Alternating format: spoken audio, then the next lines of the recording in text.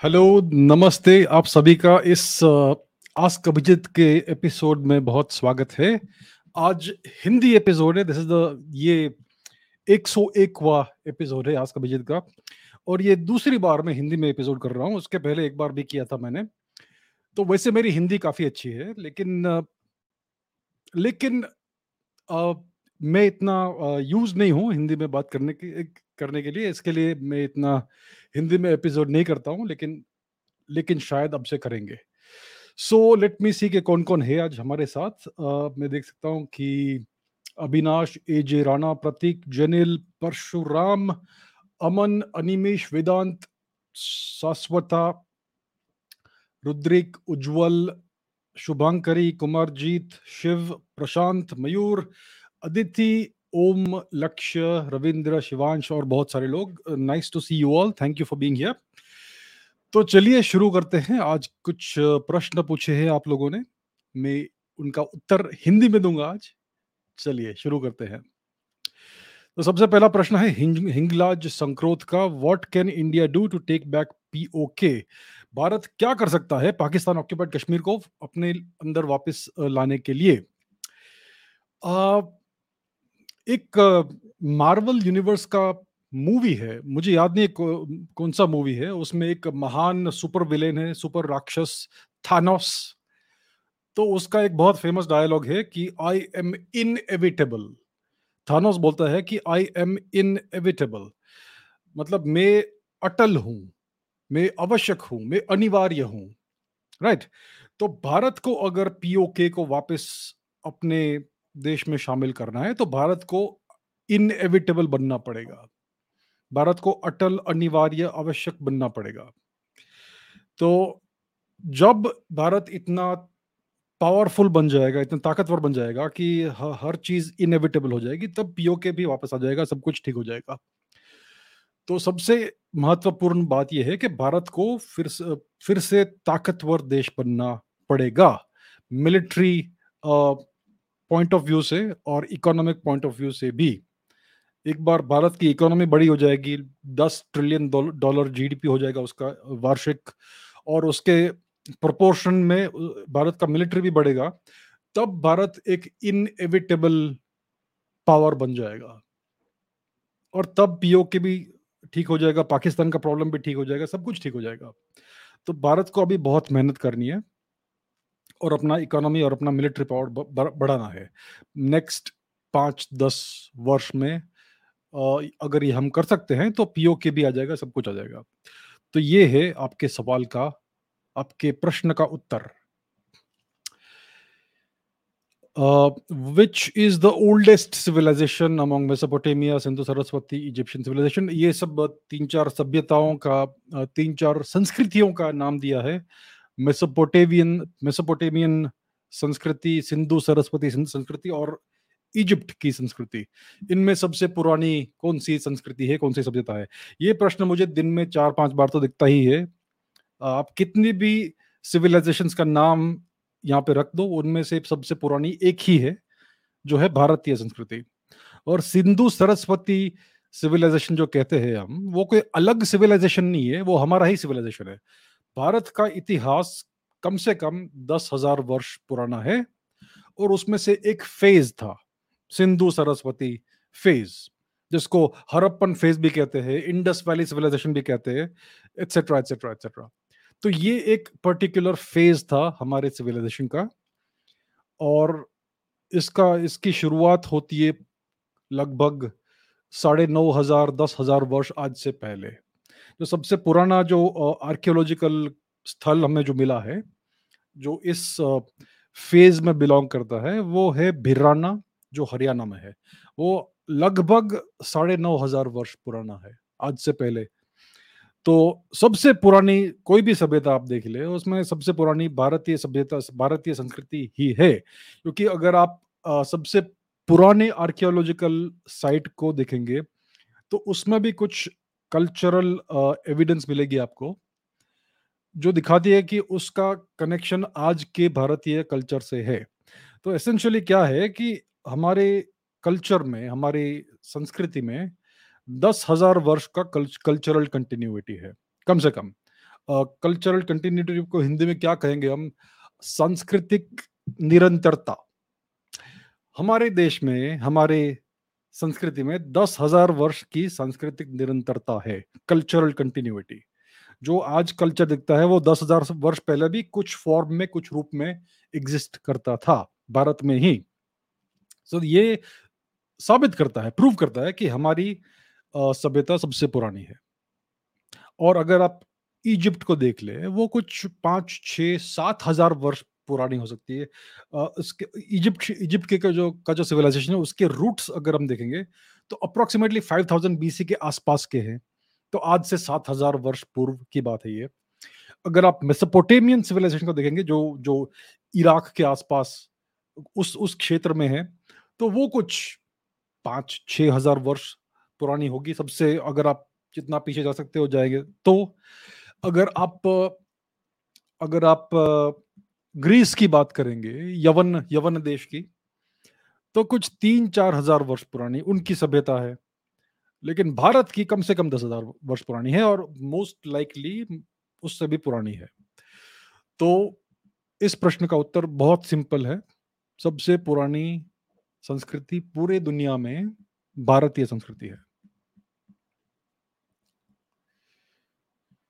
सयन रॉय कहते हैं कि since you are taking questions in Hindi, can Brahmi script be revived? Today's politicians from north are emphasising on so called one language Hindi.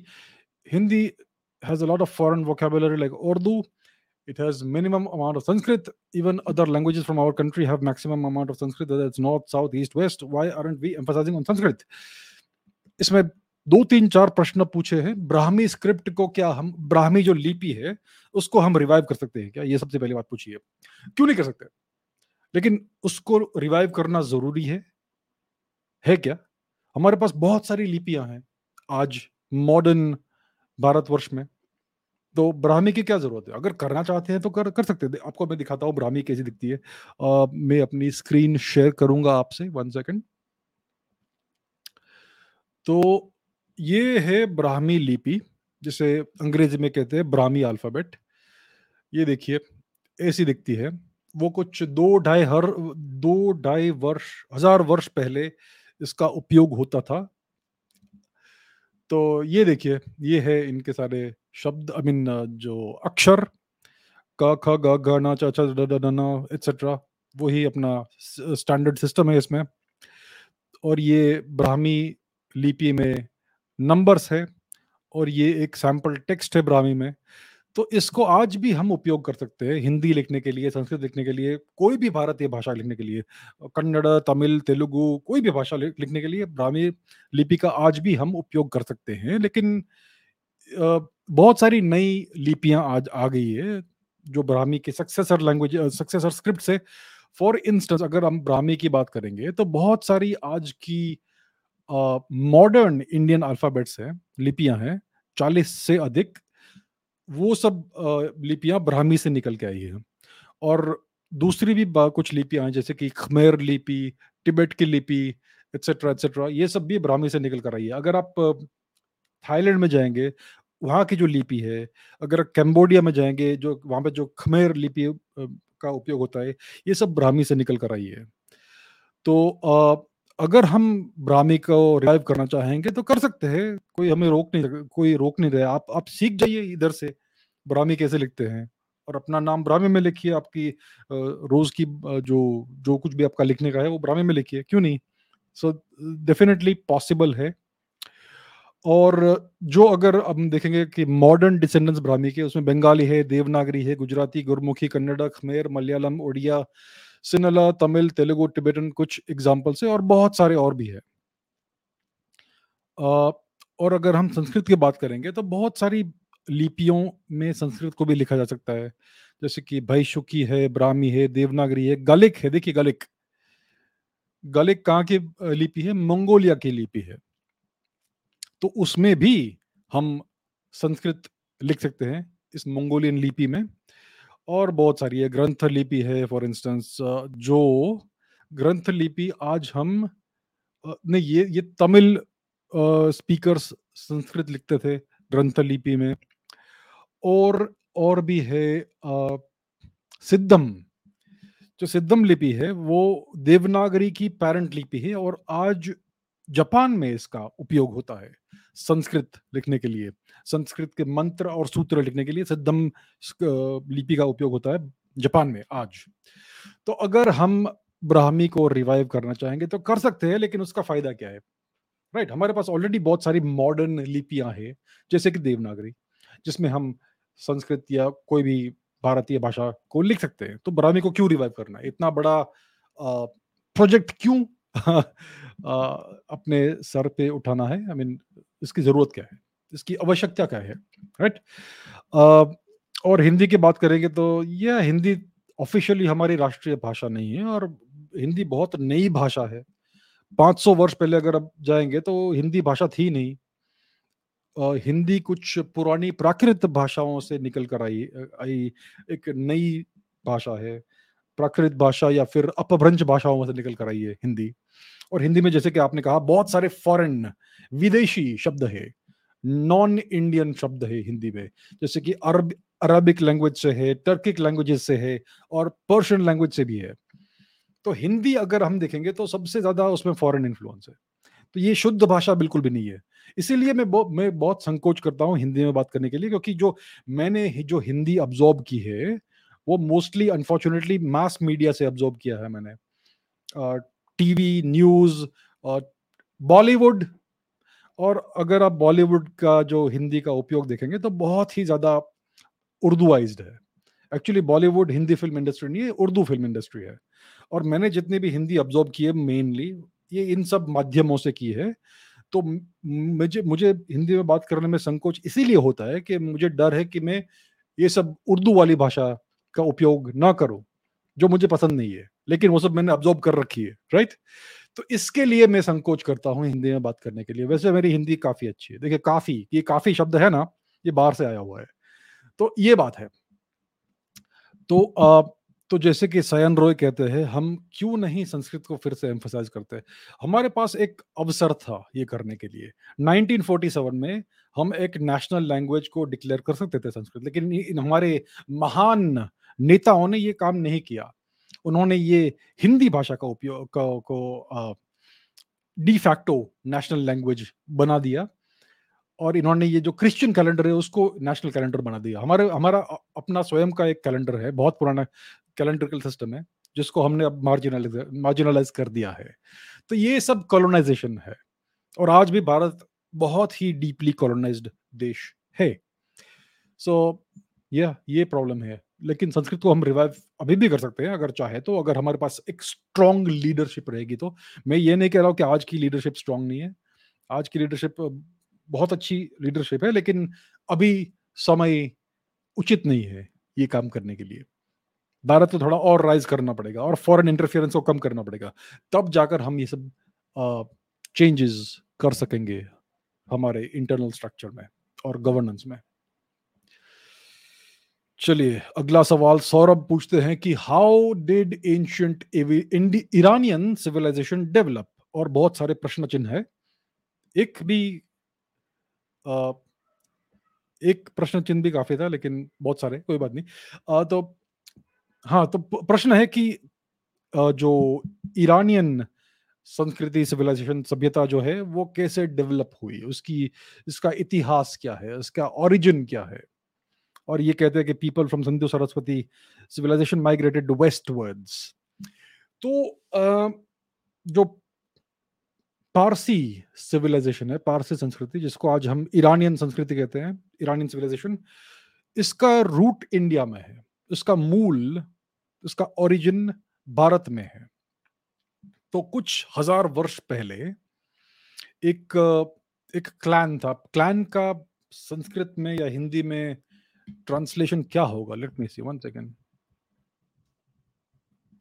Clan, clan जो शब्द है English में, उसका संस्कृत में क्या है? कुल। अच्छा, कुल, कुल या जाति। अ, तो एक कुछ हजार वर्ष पहले भारत में जो वैदिक कुल थे, वैदिक क्लैंस थे, वैदिक जातियां थी या शाखाएं थी, उनमें से एक था पार्श्व कुल, पार्श्व कुल। जो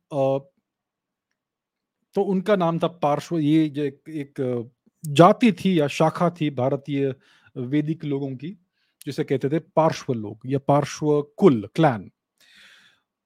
तो ये जो पार्श्व क्लैन था, उन्होंने वेस्टवर्ड माइग्रेशन किया। अगर आप मैप को देखेंगे तो आपको समझेगा कि ये क्या था। 1 सेकेंड, मैं मैप को शेयर करता हूं आपके साथ ताकि मैं इसको अच्छे से उदाहरित कर सकूं। तो ये है विश्व का मैप, मानचित्र शायद कहते हैं हिंदी में।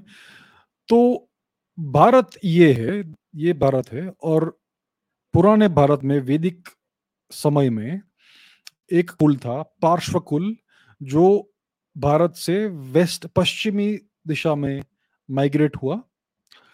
और आज जो ईरान देश है, वहां पर उन्होंने अपना स्थान स्थापित किया। तो उनका नाम था पार्श्वकुल, और उनके नाम से इस देश का नाम हुआ, पार्श्व से पर्शिया बना। और उनका जो कैपिटल सिटी था वो पार्श्वपुर था, जिसको ग्रीक में कहते हैं पर्सपोलिस। और आज पूरे वेस्टर्न विश्व में और इंडिया में भी उसको पर्सपोलिस ही कहते हैं, लेकिन उसका ओरिजिनल मूल नाम था पार्श्वपुर।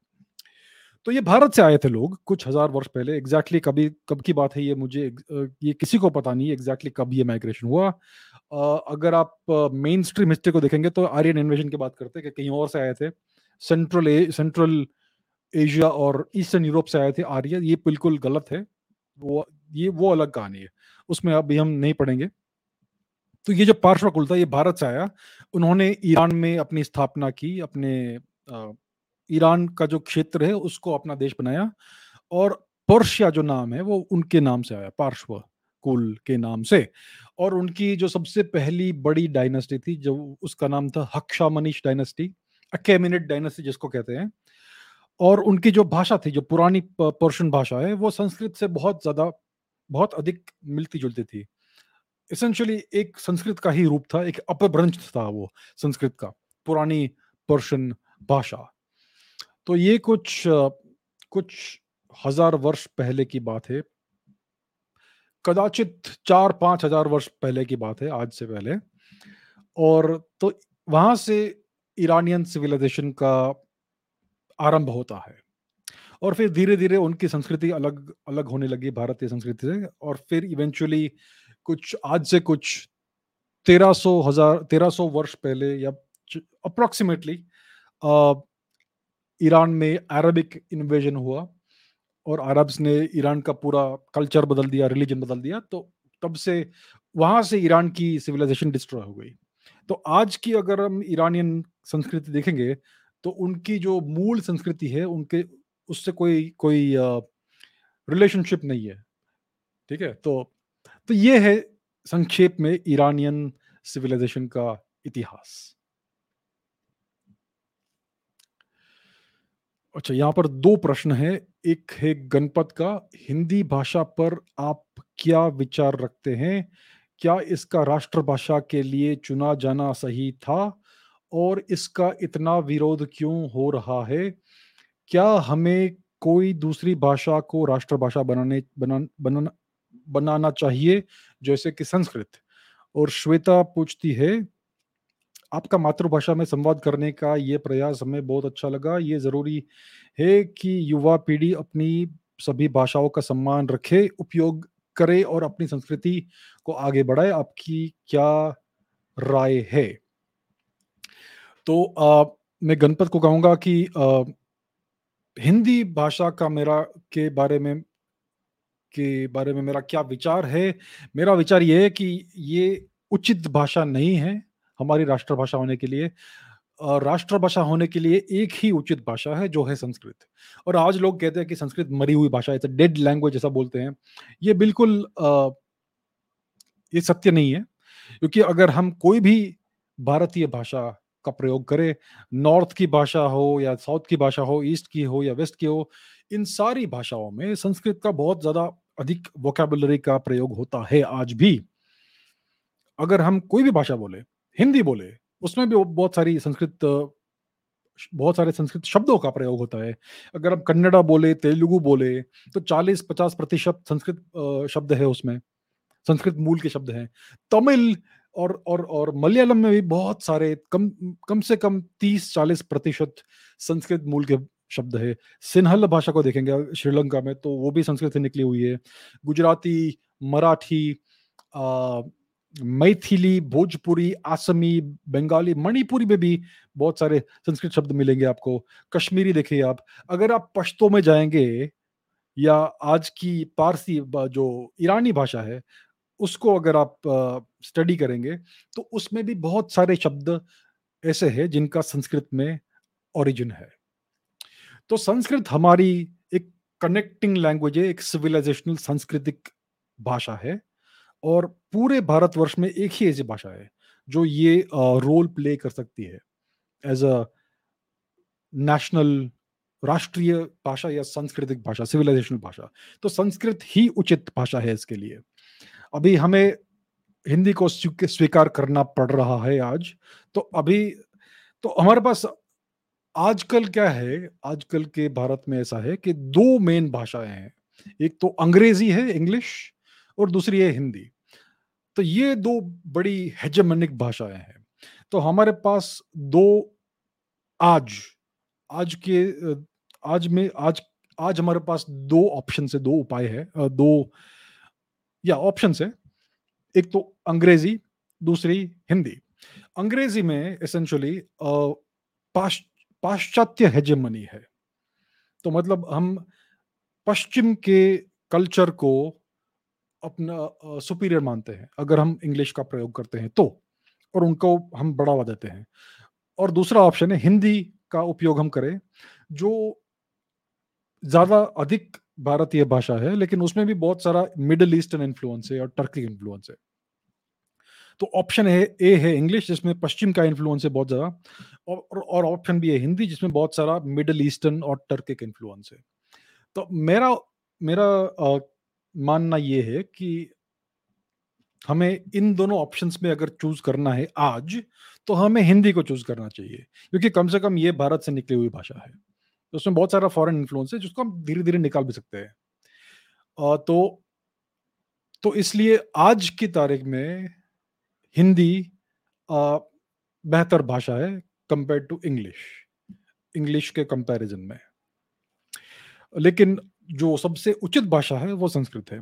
और श्वेता जी पूछती है कि मातृभाषा, देखिए thank you very much Shweta ji. तो मैं मेरा इसमें ये कहना है कि सबसे पहली बात है कि अधिकतर भारतीय नागरिकों को देखेंगे, तो उनकी मातृभाषा हिंदी नहीं है, राइट?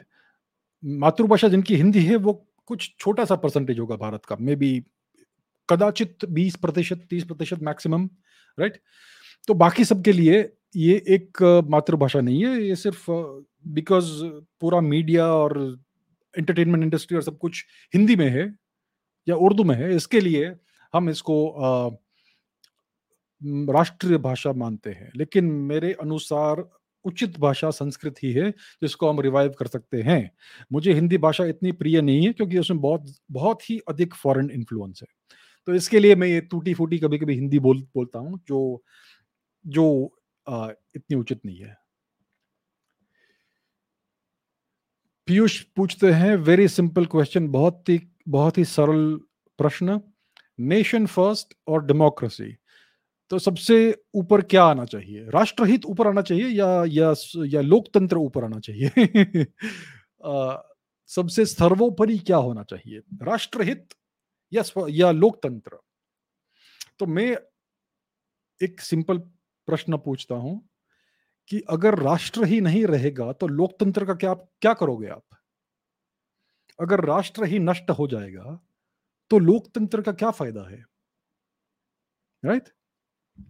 अब तो आजकल आजकल नहीं, बहुत वर्षों से, बहुत दशकों से वेस्टर्न वर्ल्ड में ये डेमोक्रेसी डेमोक्रेसी का नारा लगता रहता है, स्पेशली यूनाइटेड स्टेट्स से, कि हर जगह डेमोक्रेसी होना चाहिए, डेमोक्रेसी इज वेरी इंपॉर्टेंट, हर जगह डेमोक्रेसी डालो। तो डेमोक्रेसी उनका जो है वो बड़ा अजीब डेमोक्रेसी है।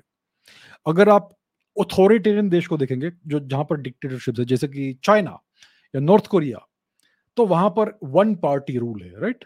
चाइना में एक ही पार्टी है, एक ही पॉलिटिकल पार्टी अलाउड है, Chinese communist party, one party rule, dictatorship. North Korea में भी वन पार्टी रूल है, वन फैमिली रूल है। और बहुत सारी ऐसी जगह हैं जैसे कि क्यूबा, जहां पर वन पार्टी रूल है। कोल्ड वॉर के समय में यूएसएसआर में भी वन पार्टी रूल था, यू कम्युनिस्ट पार्टी का, राइट। तो ये सब ऑथोरिटेरियन देश है, ये सब डिक्टेटरशिप से जहां पर वन पार्टी रूल है। और वन पार्टी रूल का अगर आप एक स्टेप ऊपर जाएंगे तो टू पार्टी रूल आता है, टू पार्टी रूल। तो इसका सबसे फेमस उदाहरण है यूनाइटेड स्टेट्स, जो एक टू पार्टी रेजिम है, टू पार्टी स्टेट।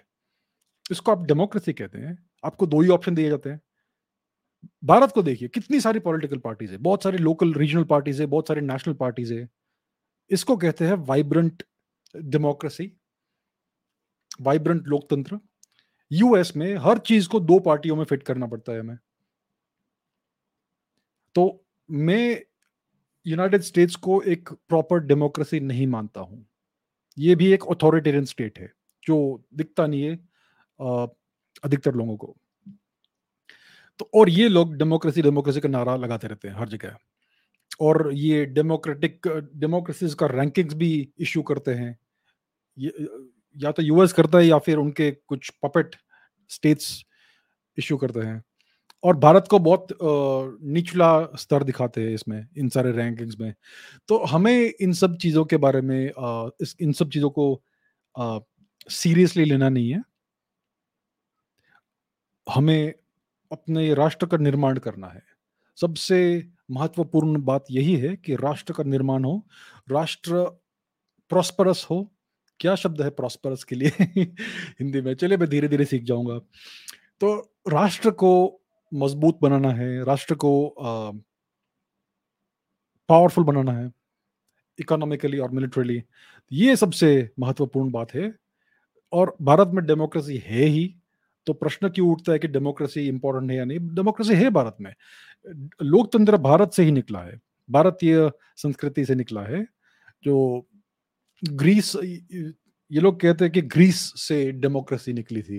अरे भाई, आप जरा देखिए ग्रीस में किस प्रकार की डेमोक्रेसी थी। सिर्फ पुरुष वोट कर सकते थे, और सिर्फ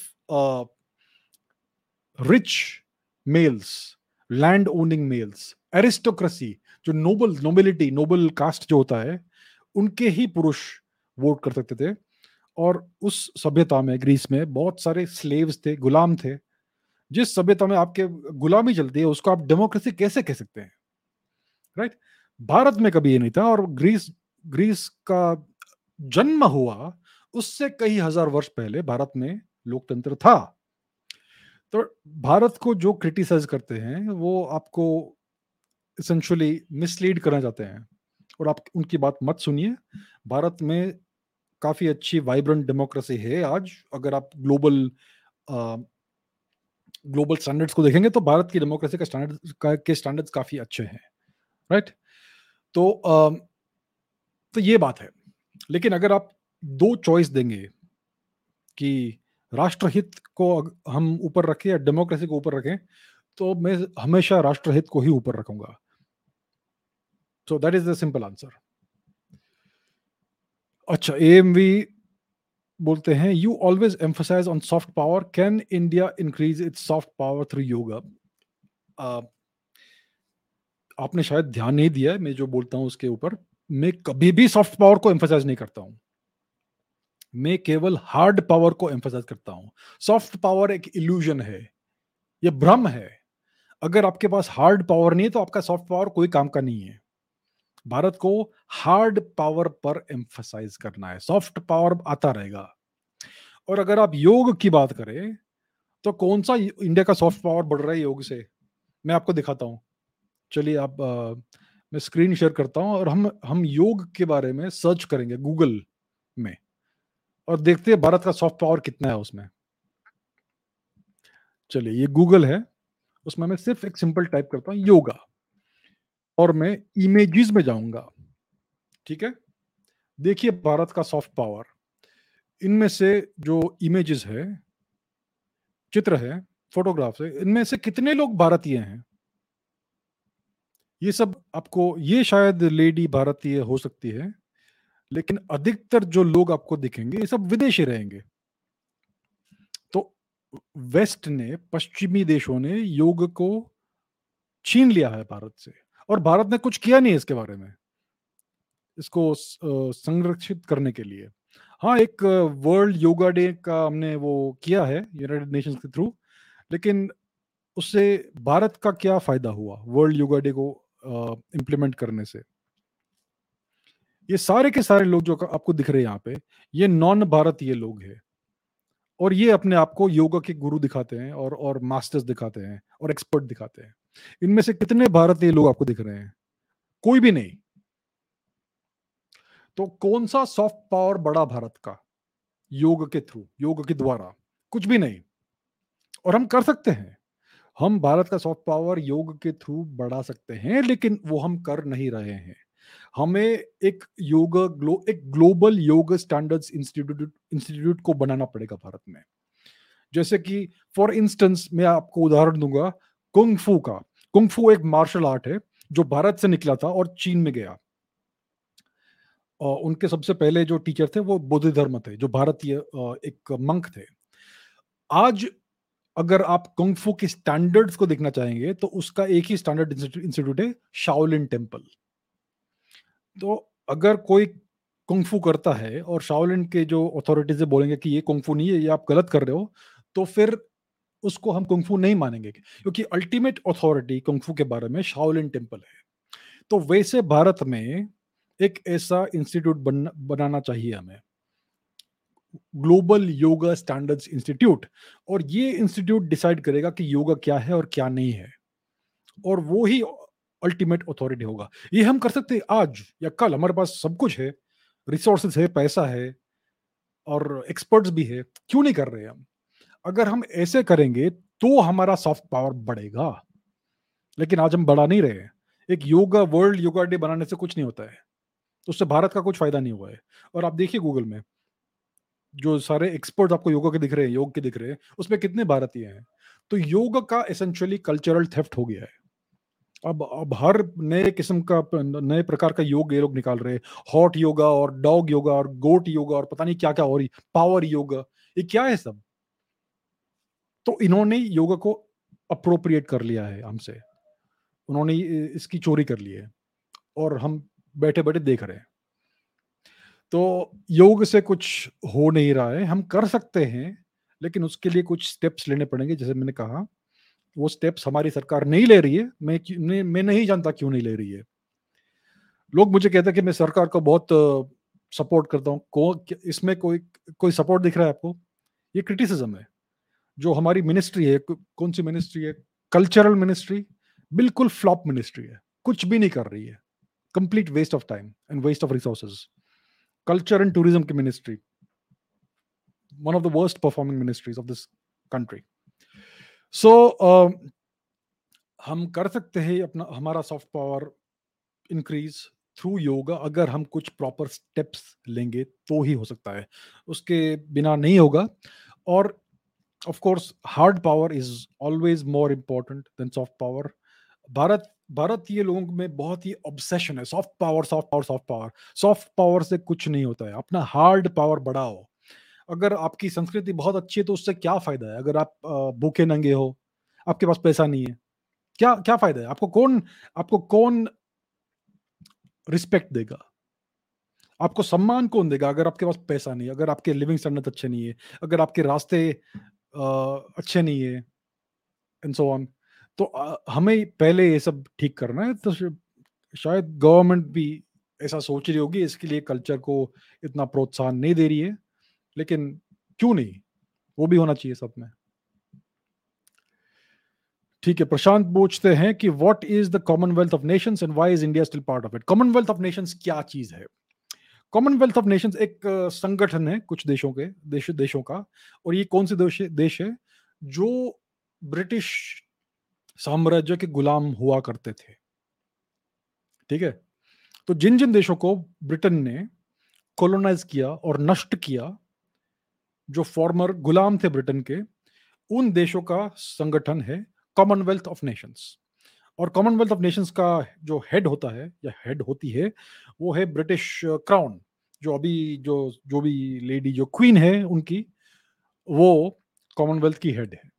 और दूसरे हायर हायर रैंकिंग पोजीशंस में ब्रिटिश प्राइम मिनिस्टर होते हैं और and so on so forth. तो ये कॉमनवेल्थ ऑफ नेशंस है, सारे गुलाम देशों का संगठन, और उनमें यूनाइटेड स्टेट्स नहीं है। इवन दो यूनाइटेड स्टेट्स भी एक समय में ब्रिटेन का गुलाम था।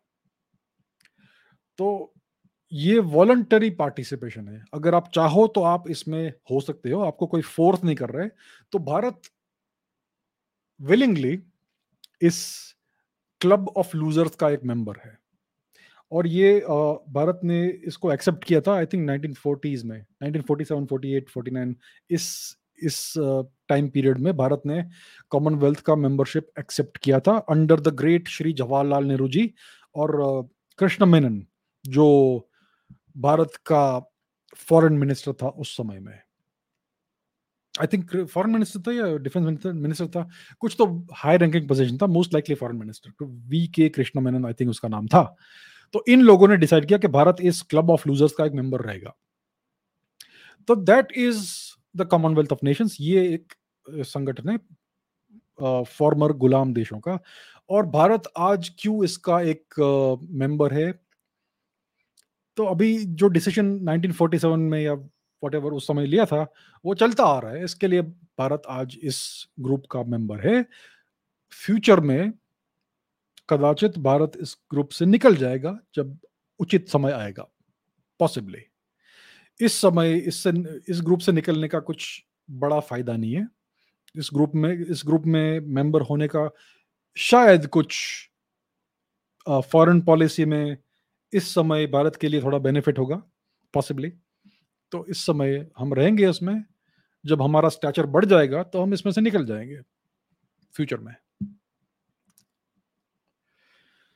वैभव पूछते हैं कि if Harappa was a Vedic civilisation, why do we find burials there?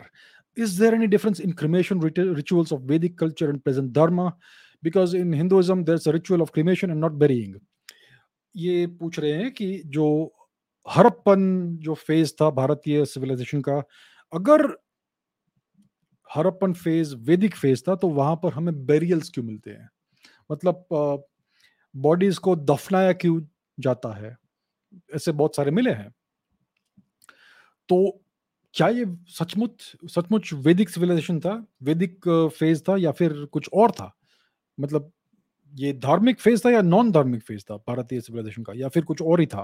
क्योंकि हिंदुइज्म में, हिंदू धर्म में क्रिमेशन होता है। कोई व्यक्ति मरता है तो उसके शरीर को जलाया जाता है विद प्रॉपर रिचुअल्स, राइट? दफनाया नहीं जाता है मोस्टली। तो इसका उत्तर क्या है? तो पहली बात तो ये है कि हिंदू धर्म में ऐसा कुछ नहीं है कि आपको जलाना ही है। कुछ आज भी जो हिंदू हैं, जो कुछ कुछ है, कुछ कुछ छोटे छोटे ग्रुप्स है, कुछ कुछ जो आज भी बॉडीज को बैरी करते हैं। जैसे कि फॉर इंस्टेंस लिंगायत लोग हैं जो शायद ये करते हैं, शायद, आई थिंक। तो और ये जो हमारी संस्कृति है, हमारा जो कल्चर है, ये कम से कम 10,000 वर्ष पुराना है। ये कल्चर जो चीज होती है वो चेंज होती रहती है। अगर आप 10,000 वर्ष का टाइम पीरियड देखेंगे, बहुत लंबा टाइम पीरियड है, उसमें कितने कितने चेंजेस आएंगे, कितनी सारी भाषाएं आई, चली गई, कितनी सारी लिपियां आई, चली गई, जैसे कि Brahmi, Kharosthi and so on so forth. और जो इंडस वैली की, सरस्वती सिंधु वैली की जो लिपि है, जो इसको आज तक हमने डिसाइफर नहीं किया, वो भी आई और चली गई। तो ऐसे बहुत सारे चेंजेस, ऐसे बहुत सारे परिवर्तन आते रहते हैं और जाते रहते हैं। तो शायद कदाचित उस समय बेरियल्स होते थे, ये बिल्कुल पॉसिबल है। और दूसरी बात ये है कि अगर आप डिटेल देखेंगे तो जो हड़प्पन, जो सिंधु सरस्वती आर्कियोलॉजिकल साइट्स है, वहां पर हमें बेरियल्स तो मिलते ही हैं, लेकिन क्रिमेशंस भी मिलते हैं। कुछ कुछ पॉट्स मिलते हैं जिसमें जलाई हुई अस्थियां हैं इन व्यक्तियों की, राइट? तो उन्हें क्रिमेट किया और फिर उनकी जो अस्थियां हैं वो एक पॉट में रखी और उस पॉट को बेरी कर दिया। तो ये भी हमें मिलता है। और ऐसा भी स्पेकुलेट किया गया है कि जो बेरियल्स मिलते हैं हमें, वो एक्चुअली शायद फर्स्ट जनरेशन इमिग्रेंट्स है इनटू इंडिया, क्योंकि उस समय दुनिया की, विश्व की सबसे बड़ी सिविलाइजेशन और सबसे एडवांस सिविलाइजेशन भारत था, राइट? जो सरस्वती सिंधु फेज था हमारा, fully urbanised, fully industrialised, highly developed, most technologically advanced civilisation था पूरे दुनिया में उस समय का। तो इसलिए जैसे कि आज हर कोई अमेरिका जाना चाहता है, राइट? वैसे उस समय हर कोई भारत आना चाहता था, और बहुत सारे लोग अलग अलग जगह से भारत में आते होंगे और बसते होंगे भारत में। तो इट इज पॉसिबल, ये शक्य है कि ये जो हमें बेरियल्स मिलते हैं वो पॉसिबली फर्स्ट जनरेशन इमिग्रेंट्स थे भारत में, जो जिनको बेरी किया गया। ये भी एक पॉसिबिलिटी है। ऐसा एक आपको पेपर मिलेगा, एक रिसर्च पेपर, जिसमें ये पॉसिबिलिटी को रेज किया गया है, राइट? सो हमें कुछ कुछ ऐसे अवशेष मिले हैं जिनमें लोगों को बेरी किया है, लेकिन ये बिल्कुल पॉसिबल है कि मेजोरिटी लोगों को जलाया जाता होगा और उनके अवशेष हमें नहीं मिलते क्योंकि उनका बॉडी जला दिया गया। ये भी पॉसिबिलिटी है। तो हमें जो एक एविडेंस मिला है वो एक छोटा सा, बहुत छोटा एविडेंस है। अगर आप पूरा जो इस ज्योग्राफिकल रीजन को देखेंगे, सिंधु सरस्वती वैलीज और एक्सटेंडेड रीजन, जो सदर्न अफगानिस्तान से लेकर नॉर्दर्न महाराष्ट्र तक है, और बलोचिस्तान से लेकर उत्तर प्रदेश तक है, ईस्टर्न वेस्टर्न यूपी तक है, वेस्टर्न एमपी तक है। तो ये बहुत बड़ा एक ज्योग्राफिकल रीजन है, और उसमें हजारों आर्कियोलॉजिकल साइट्स उपस्थित है जिनको हमने आज तक टच नहीं किया है। हमने मैक्सिमम 1% आर्कियोलॉजिकल साइट्स को थोड़ा सा देखा है, और उसमें से हमें थोड़ा बहुत एविडेंस मिला है। मेजॉरिटी 99.9% एविडेंस अभी भी हमने एग्जामिन नहीं किया है, हमने उसको निकाला ही नहीं है। तो इतना सा हमें छोटा सा एग्जाम एविडेंस मिला है, उसके उसके बेसिस पर हम बड़े स्वीपिंग कंक्लूजन्स नहीं लगा सकते। सो हमारे पास बहुत छोटा सा फ्रैगमेंटरी एविडेंस है, उसके बेसिस पर हम पूरा स्वीपिंग कंक्लूजन नहीं कर सकते कि सिर्फ बेरिल होते थे, क्योंकि हमें क्रिमेशन के भी एविडेंस मिले हैं। सो तो ये बात है, कल्चर बदलता रहता है, संस्कृति बदलती रहती है। हिंदू धर्म में ऐसा कुछ नहीं है कि आपको जलाना ही है, कुछ कुछ लोग बेरी भी करते हैं। So so that's how it is. तो हमें और एविडेंस की जरूरत है, हमें और आर्कियोलॉजिकल एक्सकवेशंस करने होंगे और एविडेंस निकालना होगा, फिर हमें कुछ अच्छा पिक्चर मिलेगा कि उस समय, आज से 5-6 हजार वर्ष पहले हमारे पूर्वज क्या करते थे। जब कोई मरता था तो उनको क्रिमेट करते थे, जलाने से अंतिम संस्कार करते थे, या फिर उनको बेरी ही करते थे। मेरे मेरा मानना ये है कि क्रिमेशन भी होते थे बहुत सारे, लेकिन उसका हमें एविडेंस नहीं मिलेगा मोस्ट लाइकली। तो हमें थोड़ा और इन्वेस्टिगेट करने की आवश्यकता है। ऋषिकेश कहते हैं कि it's been decades, why are we still not able to unify gravity with quantum physics? What are the challenges and difficulties we are facing, and how can a young science enthusiast like me think about getting the solution? What are the important thoughts behind it? ठीक है, ये पूछ रहे हैं कि gravity और quantum mechanics को हम क्यों यूनिफाई नहीं कर पा रहे हैं। बहुत दशकों से फिजिसिस्ट इस तलाश में काम कर रहे हैं, लेकिन ये हो नहीं पाया है। क्यों ऐसा है? तो सबसे पहली बात ये है कि ग्रेविटी क्या है और क्वांटम फिजिक्स क्या है। ग्रेविटी की जो बात कर रहे हैं ऋषिकेश, वो एसेंशियली बात कर रहे हैं जनरल रिलेटिविटी की। जनरल रिलेटिविटी एक लार्ज स्केल थियरी है, physics of gravitation at the largest scale of the universe. तो अगर आप लाइट ईयर्स के स्केल की बात करें या उससे भी बड़ी स्केल पार्सेक्स की बात करें, तो इस इतने बड़े बड़े स्केल्स पर आपको जनरल रिलेटिविटी के इफेक्ट्स दिखेंगे। तो ये एक मैक्रोस्कोपिक थियरी है। अब क्वांटम थियरी क्या, क्वांटम फिजिक्स क्या है? क्वांटम फिजिक्स एक अल्ट्रा माइक्रोस्कोपिक थियरी है। जो हमारा ये विश्व है, हमारी जो ये रियलिटी है, ये इमर्ज होती है अल्ट्रा माइक्रोस्कोपिक स्केल से। जो एटम्स और मॉलिक्यूल्स और सब एटॉमिक पार्टिकल्स है, उस स्केल से इमर्ज होती है। और जो रियलिटी है, वास्तविकता है, उस स्केल पर उसके लॉज बहुत ही अलग है और बहुत ही अजीब लॉज है क्वांटम फिजिक्स के। तो ये तो बात क्लियर है कि जो हमारा जो लार्ज स्केल वर्ल्ड है, विश्व है, वो माइक्रोस्कोपिक स्केल से ही इमर्ज होता है।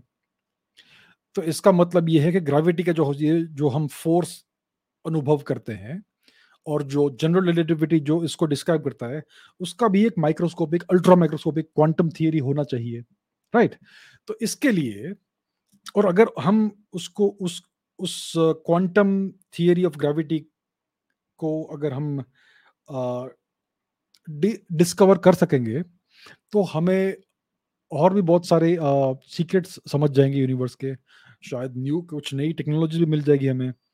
और ब्लैक होल्स क्या है, डार्क मैटर क्या है, डार्क एनर्जी क्या है, उसका भी हमें कुछ सॉल्यूशन मिलेगा।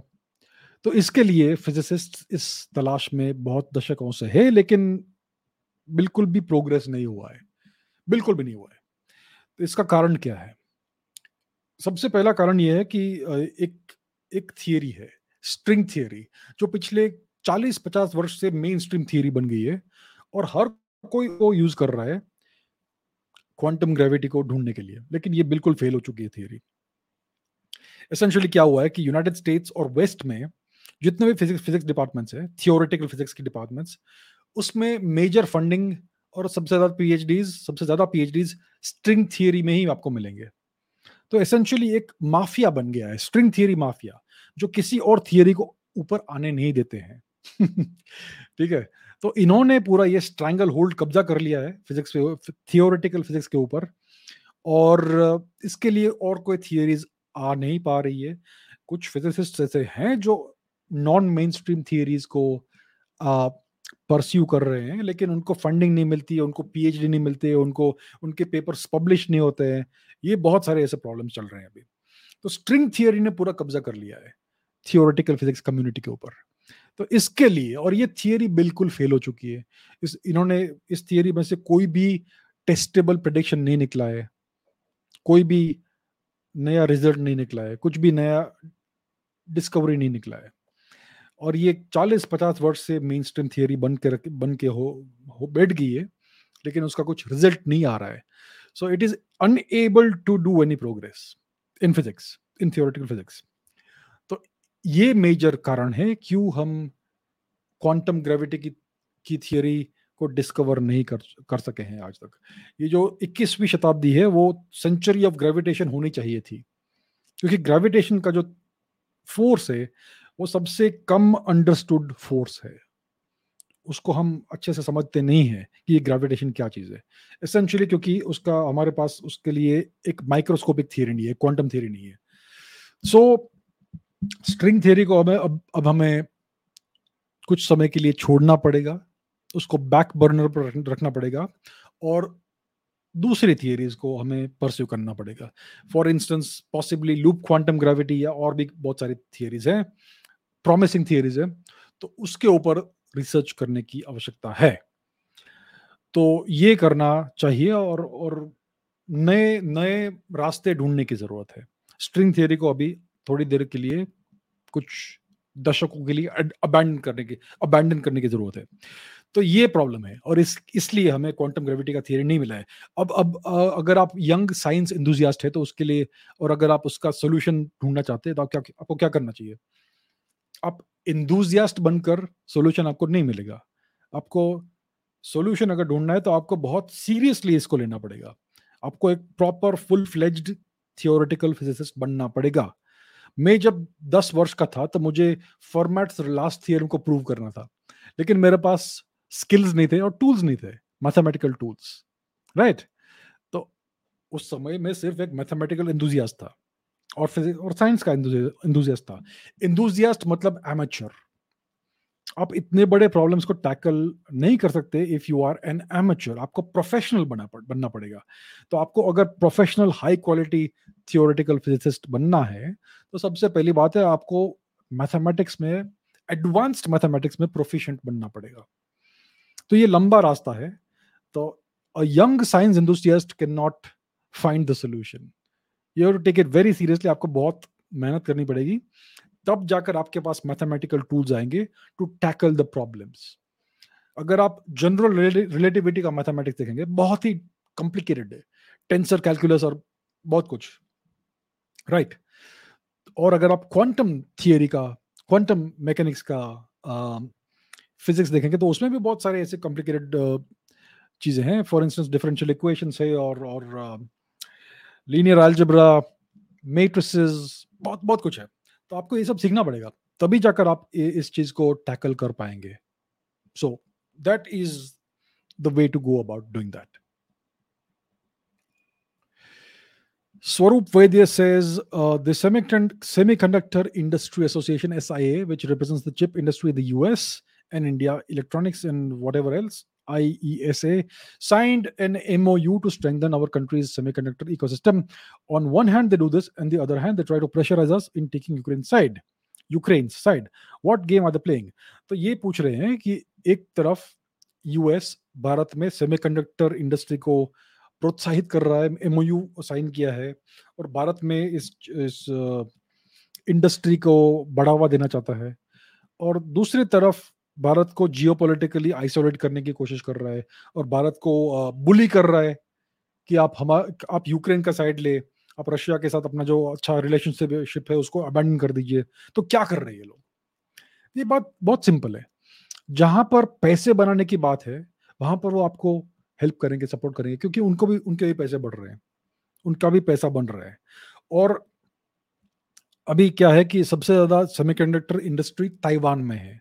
अगर ताइवान और चाइना के बीच में युद्ध होता है और चाइना ताइवान को टेक ओवर करता है, तो पूरी विश्व का maybe 90% semiconductor industry China control करेगा फिर।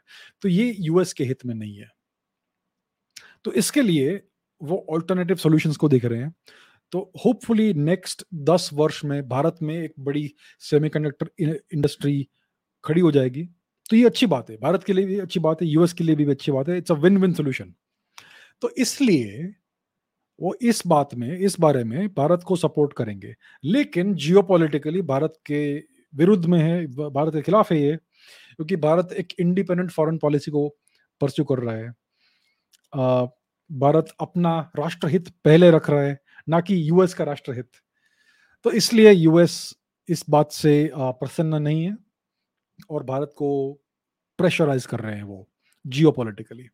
तो यूएस का बहुत सिंपल क्लियर पॉलिसी है कि किसी भी देश को इतना ऊपर आने नहीं देना चाहते वो, कि वो फ्यूचर में यूएस का एक कंपेटिटर बन जाए। तो भारत को वो स्ट्रांग एक हद तक, सिर्फ एक हद तक स्ट्रांग देखना चाहते हैं, उसके ऊपर भारत का स्ट्रेंथ नहीं होना चाहिए। ये उनका पॉलिसी है। उन्होंने एक बहुत बड़ी गलती की थी चाइना के साथ।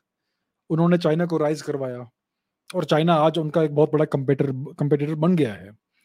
चाइना अभी नेक्स्ट 10-20 वर्ष में यूएस को डिस्प्लेस करना चाहता है as a super power, global super power. तो इस पोजीशन में चाइना आज आ गया है क्योंकि यूएस ने चाइना को हेल्प किया। अब यूएस ये गलती वापस नहीं करेगा भारत के साथ। भारत को थोड़ा बहुत प्रोत्साहित करेगा, थोड़ा बहुत राइज करने देगा, लेकिन मेजर पावर के रूप में भारत को ये लोग देखना नहीं चाहते हैं। तो जहां पर पैसे बनाने की बात है, जहां पर ग्लोबल सप्लाई चेन्स को डाइवर्सिफाई करने की बात है, वो भारत को उसमें इन्वॉल्व करेंगे, भारत को थोड़ा बहुत हेल्प करेंगे, लेकिन भारत को एक एक ग्रेट पावर के रूप में वो देखना नहीं चाहते हैं। तो ये गेम बहुत सिंपल है, बहुत सिंपल है। इंडिया को as a counterweight to China use करो, ये उनका सिंपल स्ट्रेटेजी है। That's it. अक्षय पूछते हैं कि recently PM Modi visited the French president Macron in Paris. The Ministry of External Affairs said the Prime Minister's visit has great significance. France has stakes in the Indian Ocean region. They don't sell weapons to Indian adversaries. France never criticized India's stand in the Russia-Ukraine war. What is your view on India-France relationship, partnership in the Indo-Pacific defense trade, etc.? तो ये पूछ रहे हैं कि भारत और France का जो relationship है, पार्टनरशिप है, उसके बारे में मेरी क्या राय है, राइट? और ये कहते हैं कि फ्रांस के काफी सारे स्टेक्स है इंडियन ओशन रीजन में, और भारत के शत्रुओं को वो वेपन्स, शस्त्र नहीं बेचते हैं, एंड सो ऑन। तो चलिए पहले देखते हैं कि फ्रांस का इंडियन ओशन रीजन में क्या स्टेक्स है। तो अब मैं आपके साथ मैप फिर से शेयर करूंगा। ताकि हमें समझे कि फ्रांस का क्या स्टेक है इंडियन ओशन रीजन के अंदर। तो ये इंडियन ओशन रीजन है भारत के दक्षिण में। तो इसमें फ्रांस का क्या प्रेजेंस है? तो पहली बात तो ये है कि ये जो देश है, ये जो आइलैंड है रेयूनियन, ये एक फ्रेंच टेरिटरी है, फ्रेंच पोजेशन है, ठीक है। और भी बहुत सारे छोटे मोटे आइलैंड्स हैं जिसमें फ्रांस का कब्जा है। French southern Atlantic, southern and Antarctic lands, ये भी एक काफ़ी सिग्निफिकेंट टेरिटरी है। और बहुत सारे छोटे मोटे ऐसे, ये देखिए ईल de la पोजिशन, ये भी एक है। ये सब जो है ये फ्रेंच टेरिटरीज है। तो फ्रांस एसेंशियली एक इंडियन ओशन पावर है, ठीक है। और फ्रांस के पास न्यूक्लियर सबमरीन्स है जो इस क्षेत्र को पेट्रोल करती है एट एनी गिवन टाइम। और फ्रांस के पास एक फ्रांस की नेवी काफ़ी रीजनेबली पावरफुल है। और इस रीजन में उनका बहुत बड़ा एक इंटरेस्ट है क्योंकि उनके बहुत सारे पोजीशंस है इस रीजन में। तो ये फ्रांस का इंडियन ओशन रीजन में इंटरेस्ट क्यों है, ये आपको इसमें ये देखकर समझा। तो France essentially is an Indian Ocean power, naval power, ठीक है। और ये भारत के शत्रुओं को आजकल शस्त्र नहीं बेचते हैं। पास्ट में उन्होंने बेचे हैं लेकिन अब नहीं करते हैं, ठीक है। और फ्रांस ने इंडिया का स्टैंड क्रिटिसाइज नहीं किया। जो रशिया यूक्रेन वॉर में इंडिया ने न्यूट्रल स्टैंड लिया, भारत ने उसका फ्रांस ने क्रिटिसिज्म नहीं किया। भारत ने जब 1998 में न्यूक्लियर वेपन्स का टेस्ट किया था, के टेस्ट किए थे, तो फ्रांस ने उस समय भारत को क्रिटिसाइज नहीं किया था, as far as I remember. तो फ्रांस का भारत के साथ रिलेशनशिप काफ़ी इंटरेस्टिंग रहा है, काफ़ी पॉजिटिव रहा है। और आज हम कह सकते हैं कि भारत और फ्रांस का स्ट्रेटेजिक पार्टनरशिप है। फ्रांस एक नेटो का मेंबर है। नेटो मतलब नॉर्थ अटलांटिक ट्रीटी ऑर्गेनाइजेशन, जो एसेंशियली एक एक ग्रुप है नेशंस का, वेस्टर्न यूरोप का, जो सारे यूएस के हेजेमनी के नीचे है। इनमें जर्मनी है, यूके है, एंड सो ऑन सो बहुत सारे देश है। यूके एसेंशियली एक यूएस सामंत स्टेट है, वसाल स्टेट है, राइट। जर्मनी तो यूएस मिलिट्री ऑक्यूपेशन में है, वहां पर जो यूएस अमेरिका का परमानेंट मिलिट्री प्रेजेंस है। इटली में भी यूएस का परमानेंट मिलिट्री प्रेजेंस है। इन सारे देशों में, या अगर आप नेटो के देश देखें या फिर आप यूरोपियन यूनियन के देश देखें, ये सारे के सारे अमेरिकन वसाल स्टेट्स है। उनमें सिर्फ केवल फ्रांस एक ऐसा देश है जिसका इंडिपेंडेंट फॉरेन पॉलिसी है, जो यूएस डिक्टेट नहीं करता। बाकी सारे देशों के फॉरेन पॉलिसीज को यूएस डिक्टेट करता है। तो एसेंशियली वेस्टर्न यूरोप में एक ही मेजर पावर है जो है यूनाइटेड स्टेट्स। वो एक्चुअल जियोपॉलिटिकल पावर है वेस्टर्न यूरोप में। और सिर्फ फ्रांस इसमें एक इंडिपेंडेंट फॉरेन पॉलिसी रखता है।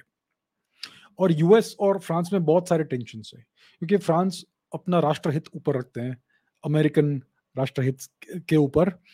और वो जो भी फॉरेन पॉलिसी को परस्यू करते हैं वो इंडिपेंडेंट होती है। सो इसके लिए यूएस और फ्रांस में बहुत सारे टेंशन है। रिसेंटली क्या हुआ था कि ऑस्ट्रेलिया को फ्रांस ने ऑस्ट्रेलिया और फ्रांस के बीच में एक डील हुआ था, वेपन्स डील, जिसमें फ्रांस ऑस्ट्रेलिया को स्कॉर्पियन सबमरीन्स बेचने वाला था। ये डील साइन हो चुका था, अग्रीमेंट, और फिर ऑस्ट्रेलिया इसमें से पीछे पीछे हट गया और उसने यूएस के साथ डील कर दिया सबमरीन्स का। तो इसके लिए फ्रांस इससे बहुत ही क्रोधित है और दुखी है। तो इससे और ये रिलेशनशिप काफी स्ट्रेंड हो गई है यूएस और फ्रांस की।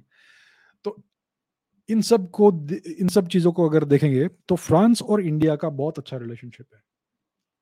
अगर आप वेपन्स सेल्स की बात करेंगे तो फ्रांस भारत को रफाल फाइटर प्लेन्स बेच रहा है, शायद फ्यूचर में और बेचेगा। एक फाइटर जेट इंजन का डेवलपमेंट हो रहा है भारत में फ्रांस के हेल्प के थ्रू। और फ्रांस ने भारत को भी स्कॉर्पियन सबमरीन्स बेचे हैं। और काफ़ी पॉजिटिव और वार्म रिलेशंस है, और ये रिलेशनशिप स्ट्रेटेजिक पार्टनरशिप के रूप में डेवलप हो रही है। सो फ्रांस एक्चुअली इंडिया का बहुत ही स्ट्रॉन्ग स्ट्रेटेजिक पार्टनर है यूरोप में। तो ये पूरा ओवरव्यू है इंडिया फ्रांस रिलेशंस का। तो ये रिलेशनशिप इन द फ्यूचर और स्ट्रेंथन हो सकती है। और तो इसके लिए मोदी जी फ्रांस गए थे, पेरिस पेरिस गए थे, और प्रेसिडेंट मैक्रोन से उनका मीटिंग हुआ था, कुछ 90 मिनट्स का मीटिंग, जिसमें उन्होंने बहुत सारे अलग अलग इश्यूज को डिस्कस किया और इन द फ्यूचर और स्ट्रेंथन करेंगे इस पार्टनरशिप को। तो ये दोनों देश के लिए अच्छी बात है। ओके, अगला प्रश्न है, how was our infrastructure in ancient India, why not Indian cities show Indian architecture like European, Chinese, Japanese cities show their architecture and culture. We have cities with American and European style building. In the future, will this change when India becomes a civilized country or धार्मिक country? तो ये पूछ रहे हैं कि भारत में जो architecture है वो क्यों हमेशा वेस्टर्न स्टाइल में है, क्यों यूरोपियन स्टाइल में है, क्यों भारतीय परंपरा के अनुसार हमारा आर्किटेक्चर नहीं है। अगर हम जापान जाएंगे तो आपको जापानीज स्टाइल में आर्किटेक्चर दिखेगा, चाइना जाएंगे तो चाइनीज स्टाइल में दिखेगा, यूरोप में यूरोपियन स्टाइल में दिखेगा, लेकिन भारत में सिर्फ ये सब फॉरेन स्टाइल में आर्किटेक्चर है। फॉर इंस्टेंस अगर आप मुंबई जाएंगे या कुछ और जगह जाएंगे तो वहां पर आपको ये बहुत ही गंदा आर्ट डेको दिखेगा। कुछ लोग बोलते हैं कि आर्ट डेको बहुत ही स्टाइलिश चीज है, मुझे तो बहुत गंदा लगता है। बिल्कुल भी एलिगेंस नहीं है आर्ट डेको स्टाइल में, लेकिन उसको बहुत ही अच्छी चीज दिखाते हैं ये लोग। तो आर्ट डेको स्टाइल है, और ये जो कॉलोनियल इंडो सारासनिक स्टाइल जिसको कहते हैं, उसके बहुत सारे कॉलोनियल बिल्डिंग्स है भारत में। और अगर आप मॉडर्न इंडियन आर्किटेक्चर को देखेंगे तो बहुत ही unrefined crude box shape buildings बनाते हैं आजकल, जिसमें बिल्कुल भी भारतीय कल्चर का इन्फ्लुएंस नहीं है। तो एसेंशियली ये आपको दिखाता है कि भारत कितना रूटलेस डीरेसिनेटेड कंट्री हो गया है, जो अपने अपने कल्चर से बिल्कुल टच खो चुका है, राइट। तो ये बात है। अगर आप जापान में जाएंगे तो आपको बहुत ही अच्छा उदाहरण, बहुत अच्छे उदाहरण मिलेंगे जापानीज आर्किटेक्चर जो 21st सेंचुरी में कैसे ट्रेडिशनल आर्किटेक्चर को आप कर सकते हैं, उसको आपको उदाहरण मिलेंगे जापान में, क्योंकि जापानीज एक बहुत ही ट्रेडिशनल कल्चर है, लेकिन विश्व का सबसे टेक्नोलॉजिकली एडवांस्ड नेशन भी है जापान। तो ये बहुत ही अच्छा इंटरेस्टिंग एक आपको वहां पे एग्जांपल्स मिलेंगे कि आप ट्रेडिशनल भी कैसे हो सकते हो और एडवांस्ड टेक्नोलॉजिकली एडवांस भी कैसे हो सकते हो आप। तो ये बहुत अच्छा उन्होंने एक बैलेंस फाइंड किया है जापानीज लोगों ने। तो आपको ये दिखेगा वहां पे। तो भारत में आज अगर आप आर्किटेक्ट्स देखेंगे तो उनमें कुछ ओरिजिनल क्रिएटिव थिंकिंग नहीं है, सिर्फ कॉपी पेस्ट करते हैं ये जो वेस्टर्न आइडियाज है उसको।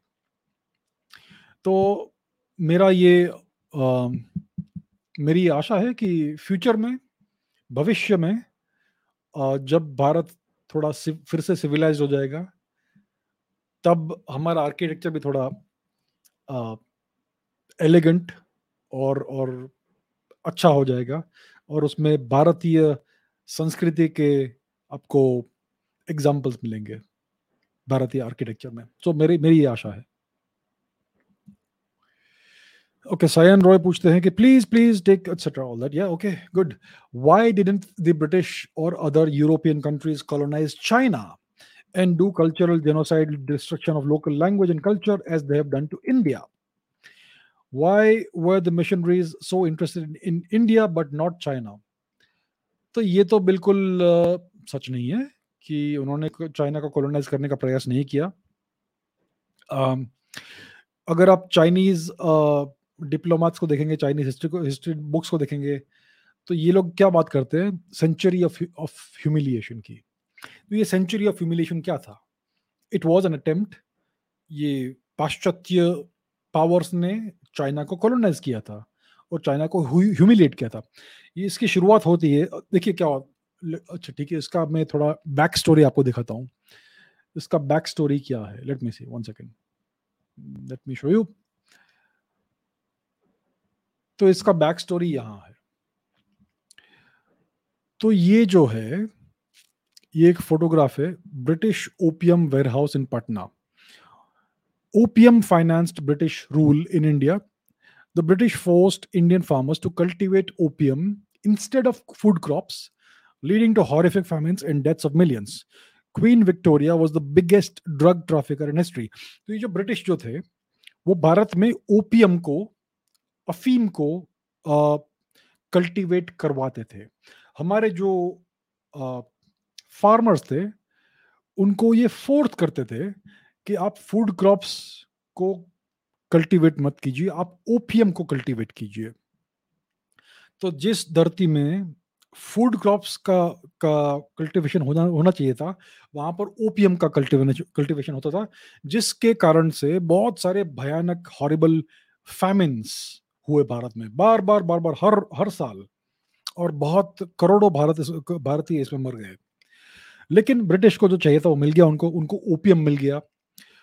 और अब ये ओपियम से करते क्या थे कि ये भारतीय लोगों को आर्टिफिशियली फैमिन बनाया उन्होंने, और उनको फोर्स करते थे बहुत हार्ड लेबर करने के लिए. तो ये जो ब्रिटिश थे, उन्होंने इस ओपियम का क्या किया, उन्होंने इस ओपियम को चाइना भेजा, और चाइना में उसको उन्होंने बेचा, और चाइना से वो लोग सिल्वर लेते थे और चांदी. तो चाइना को आप ओपियम भेजो, ड्रग्स बेचो, और उसके एक्सचेंज में ब्रिटेन को चांदी मिलती थी, सिल्वर. तो ये चल रहा था उस समय. ये उनका स्ट्रेटेजी था. अभी चाइनीज ट्रेडिशनल मेडिसिन में ओपियम का कुछ रोल है. तो इसके लिए जो चाइनीज थे, वो इसको शुरुआत में ब्रिटेन से खरीद रहे थे. लेकिन ब्रिटेन ने क्या किया कि उन्होंने चाइना में ओपियम का फ्लड खड़ा कर दिया. बहुत सारा ओपियम उन्होंने वहां पर एक्सपोर्ट करने का शुरू किया. और फिर क्या हुआ उसके कारण से कि चाइना में बहुत सारे लाखों ओपियम एडिक्ट्स बन गए. बहुत सारे चाइनीज लोग ओपियम के एडिक्ट बन गए. फिर चाइनीज एम्परर ने इस पर प्रतिबंध लगा दिया. उसने सारा ओपियम जब्त कर लिया और समुद्र में डाल दिया, फेंक दिया. अब ब्रिटिश लोग इससे बहुत नाराज हो गए. तो उन्होंने अपनी नेवी वहां पर भेजी चाइना में. और उनकी नेवी बहुत पावरफुल थी, बहुत शक्तिशाली नेवी थी ब्रिटेन की. चाइनीज नेवी से काफी अधिक शक्तिशाली थी. तो ये फर्स्ट ओपियम वॉर हुआ, जो 1839 में हुआ, ब्रिटेन और चाइना के बीच में. 2-3 साल ये युद्ध चला. ब्रिटेन की विजय हुई उसमें. और फिर उन्होंने चाइना को फोर्स किया एक ट्रीटी साइन करने को, ट्रीटी ऑफ नानजिंग, जो 1841, 42, 43 के आसपास हुआ था. ठीक है. इस ट्रीटी के अनुसार हांगकांग और 5 और पोर्ट्स को ब्रिटेन के हवाले कर दिया चाइना ने. और उनको, ब्रिटेन को अनुमति दे दी कि आपको जितना ओपियम हमें बेचना है, आप बेचिए. तो ब्रिटेन ने ये शुरू कर दिया वापस ओपियम का export to China through India. India में करोड़ों लोगों को मारा उन्होंने, क्योंकि उनको फोर्स किया, आप ओपियम को कल्टीवेट कीजिए. उस ओपियम को लेकर ये चाइना में बेचते थे, और चाइना से इसके एक्सचेंज में सिल्वर लेते थे. तो ड्रग डीलिंग, ये ड्रग ट्रैफिकिंग था. पाब्लो एस्कोबार बहुत छोटा आदमी है. क्वीन विक्टोरिया सबसे बड़ी ड्रग ट्रैफिकर थी पूरे दुनिया की. ठीक है. तो ये चलता रहा. और इस ओपियम के ट्रेड में भारत के काफी सारे मर्चेंट्स थे जो पारसी थे.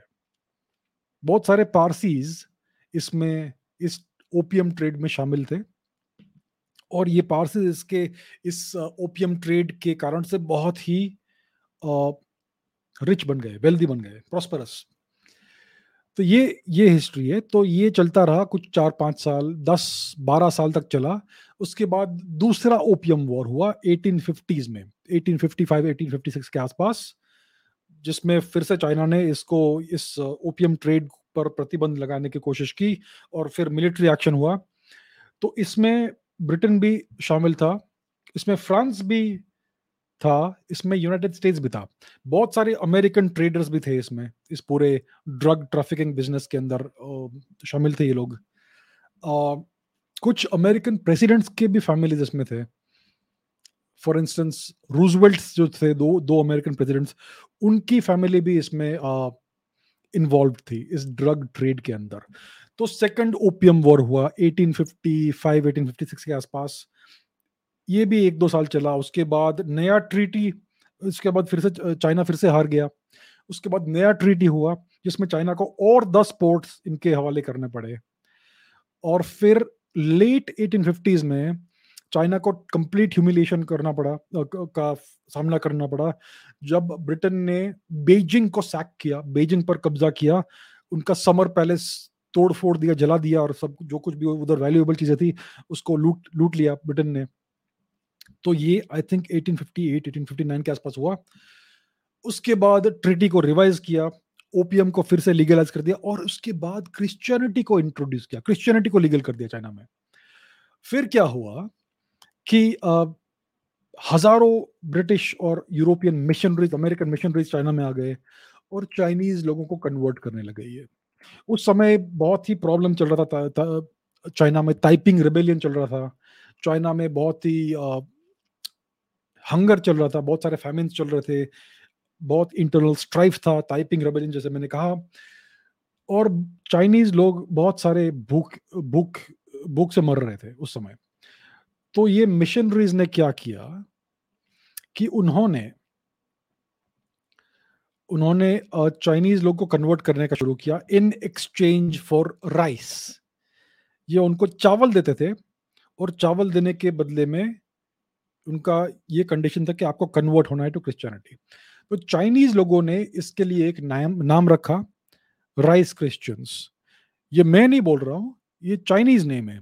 ये चाइनीज लोगों ने ही ऐसे चाइनीज कन्वर्ट्स के लिए नाम रखा राइस क्रिश्चियंस, क्योंकि उन्होंने कन्वर्जन किया राइस के बदले में, राइस के लिए। तो ये उनका बहुत पुराना टैक्टिक है। चाइना में भी इन्होंने ये सब किए हैं, ये सारे टैक्टिक्स जो आप आजकल भारत में चल रहे हैं। भारत में भी काफी वर्ष से चल रहा है ये tactic, conversion in exchange for rice, right. तो ये हुआ। तो 1858 या 1859 में ये ट्रीटी हुआ, नया ट्रीटी, जिसमें ओपियम फिर से लीगल हो गया, क्रिश्चियनिटी लीगल हो गया, और बहुत सारे चाइनीज को धीरे धीरे ये लोग कन्वर्ट करने लगे इनटू क्रिश्चियनिटी। फिर 1899 में बॉक्सर रेबेलियन हुआ, जो इन सब चीजों के विरुद्ध में था, खिलाफ था, कि ये सब क्रिश्चियन कन्वर्जन हो रहा है और यूरोपियन प्रेजेंस है इतना सारा चाइना में। तो उसके उसके अगेंस्ट में ये बॉक्सर रिबेलियन हुआ, जिसको भी इन्होंने क्रश कर दिया। तो ये पूरा है सेंचुरी ऑफ ह्यूमिलिएशन। इसकी शुरुआत होती है 1839 में with the first opium war, और इसका अंत होता है 1949 में, जब माओ सेतुंग और कम्युनिस्ट पार्टी ऑफ चाइना ने चाइना पर कब्जा कर दिया। इसको कहते हैं सेंचुरी ऑफ ह्यूमिलिएशन। तो इन्होंने डेफिनेटली चाइना को कॉलोनाइज करने का प्रयास किया, बहुत कुछ डिस्ट्रक्शन किया चाइना का बहुत शोषण किया, चाइना का बहुत सारा वेल्थ इन्होंने छीन लिया इस तरह से। मिशनरीज भी बहुत सारे भेजे, बहुत सारे चाइनीज लोगों को कन्वर्ट किया। आज भी बहुत सारे चाइनीज ऑफिशियली क्रिश्चियंस है, राइट। तो ये सब उन्होंने प्रयास डेफिनेटली किया चाइना में। लेकिन भारत में इन्होंने 200-300 साल तक ये पूरे एक्टिविटीज किए। चाइना में 100 साल से कम हुआ ये। तो इसके लिए भारत में और चाइना में इसका इफेक्ट अलग अलग हुआ है, लेकिन डेफिनेटली उन्होंने ये किया है, और चाइनीज इसको भूले नहीं है। तो आज अगर आप चाइना में देखेंगे एजुकेशन सिस्टम में, हर बच्चे को ये पढ़ाया जाता है कि हमें वेस्ट ने, पश्चिमी ताकतों ने हमें 100 वर्ष तक ह्यूमिलिएट किया। ये उनको पढ़ाया जाता है। और हम क्यों ह्यूमिलिएट हुए? क्योंकि हम इकोनॉमिकली और मिलिटरीली पावरफुल नहीं थे, इसीलिए हमें ये ह्यूमिलिएशन का सामना करना पड़ा। और हम तो तो, तो चाइना में सारे बच्चों को ये पढ़ाया जाता है कि वेस्ट इतना बुरा है और चाइना को राइज होना है इकोनॉमिकली और मिलिटरीली, ताकि फिर से ऐसा ह्यूमिलिएशन कभी नहीं हो। तो उनके बच्चों को ऐसा पढ़ाते हैं चाइना में। भारत में बच्चों को क्या पढ़ाते हैं कि ब्रिटिश कॉलोनाइजेशन बहुत अच्छी चीज थी, टर्किक कॉलोनाइजेशन बहुत अच्छी चीज थी, उससे हमें हमारा कल्चर एनरिच हुआ, उससे हम प्रोग्रेसिव बन गए, उससे हम मॉडर्नाइज हो गए, क्योंकि हम उसके पहले बहुत बैकवर्ड थे। तो आज जिन्होंने हमारा शोषण किया, जिन्होंने करोड़ों भारतीयों की हत्या की, उनके आज हम गुण गाते हैं। हमारा एजुकेशन सिस्टम उनको प्रेज करता है। तो देखिए, चाइना का अप्रोच क्या है और भारत का अप्रोच क्या है। भारत आज भी फुल्ली कोलोनाइज्ड है, तो ये है डिफरेंस। लेकिन आपके प्रश्न का उत्तर तो यही है कि वेस्ट ने चाइना को भी कोलोनाइज किया था। चलिए, दो प्रश्न है यहाँ पर। वैभव पूछते हैं कि विश्व प्रेस प्रेस स्वतंत्रता दिवस पर भारत की रैंकिंग 180 देशों में से 150वें स्थान पर फिर से गिर गई। आपने आपके क्या विचार है इस विषय पर? अतिरेश पूछते हैं कि what do you think of India's position in the World Press Freedom Index, Global Hunger Index, World Happiness Index, so on and so forth? Do you think the data is genuine or is it just Western propaganda? Okay, Vaibhav पूछते हैं कि हमारा हमारा स्थान गिर गया, हमारी ranking गिर गई। अरे भाई, ये कोई नेचुरल फिनोमेनन नहीं है कि ऐसा हो गया। हमारा हमारा रैंकिंग गिर गया। ये कुछ लोग बैठकर मिलकर ये रैंकिंग्स बनाते हैं, प्रेस फ्रीडम रैंकिंग। ये कौन लोग हैं जो ये रैंकिंग्स इशू करते हैं, और उनका मेथोडोलॉजी क्या है इस चीज को रैंक करने के लिए? और हांगकांग जो चाइना के कब्जे में है, उसका रैंकिंग भारत से ऊपर है अपेरेंटली। और बहुत सारे ऐसे अजीब अजीब अजीब देश है जहां पर आपके पास जो एसेंशियली डिक्टेटरशिप्स है, जिनका प्रेस फ्रीडम रैंकिंग भारत से ऊपर है। ये बिल्कुल जोक है। तो हम मुझे समझता नहीं कि हमारे लोग इस चीज को सीरियसली क्यों लेते हैं। ये लोग है कौन हमें हमें जज करने वाले और हमारा रैंकिंग बनाने वाले? क्या हमारे देश में प्रेस फ्रीडम नहीं है? हर रोज आपको दिखेगा कि ट्विटर पर और टीवी पर और पता नहीं कहाँ कहाँ गवर्नमेंट को क्रिटिसाइज करते हैं, गालियां देते हैं, क्या कुछ नहीं करते हैं। फुल फ्रीडम है प्रेस की, प्रेस को ये सब करने के लिए। और कुछ भी एक्शन नहीं होता है अगर आप प्राइम मिनिस्टर को गाली देंगे तो। प्राइम मिनिस्टर को या किसी और मिनिस्टर को कुछ भी उल्टा सीधा बोलेंगे, क्या होता है? कुछ नहीं होता है। भारत में फुल प्रेस फ्रीडम है। तो ये लोग सिर्फ ऐसा परसेप्शन बनाने के लिए ये सारे रैंकिंग्स बनाते हैं। और तो ये बात है, ये सब आर्बिट्रेरीली ये लोग बनाते हैं और इसका कुछ प्रॉपर मेथोडोलॉजी नहीं है। It is just perception management. Bharat को ऐसा दिखाना चाहता है कि ये डिक्टेटोरियल कंट्री है, ताकि भारत में कुछ फ्यूचर में रेजिम चेंज ऑपरेशन कर सके, ऐसा कुछ कर सके, इसके लिए ये लोग करते हैं। तो ये जो वर्ल्ड प्रेस फ्रीडम इंडेक्स है, ग्लोबल हंगर इंडेक्स है, वर्ल्ड हैप्पीनेस इंडेक्स है, ये सब don't take it seriously. Happiness का क्या डेफिनेशन है भाई? साइंटिफिक डेफिनेशन उसको आप मेजर कैसे कर सकते हो? उसका क्या मेट्रिक है? कोई मेट्रिक नहीं है, कोई डेफिनेशन नहीं है। ये बिल्कुल आर्बिट्ररी चीज है। सिमिलरली प्रेस फ्रीडम का साइंटिफिक डेफिनेशन क्या है? अगर आप उसके लिए एक नंबर बनाते हो, तो इसका मतलब क्या है कि आपके पास कोई फॉर्मूला है, इक्वेशन है, which is based in science. कौन सा साइंस है भाई? क्या क्या मैट्रिक्स है आपके? बिल्कुल आर्बिट्ररी चीजें हैं ये सब। और बहुत, और ये जो एक्सपर्ट्स जो है, जो ये सब इंडाइसेस बनाते हैं, ये लोग कौन है? उनका क्या बैकग्राउंड है? उनका एक्सपर्टीज क्या है? कुछ भी ट्रांसपेरेंसी नहीं है इन चीजों में। सो इसके लिए मैं सिर्फ ये सिंपल बात कहूंगा कि डोंट टेक दिस सीरियसली। हमारे लोग पता नहीं क्यों, जो पश्चिम से आता है ये सब चीजें, उसको बहुत सीरियसली लेते हैं। डोंट टेक इट सीरियसली, ये सीरियसली लेने की वाली बातें नहीं है।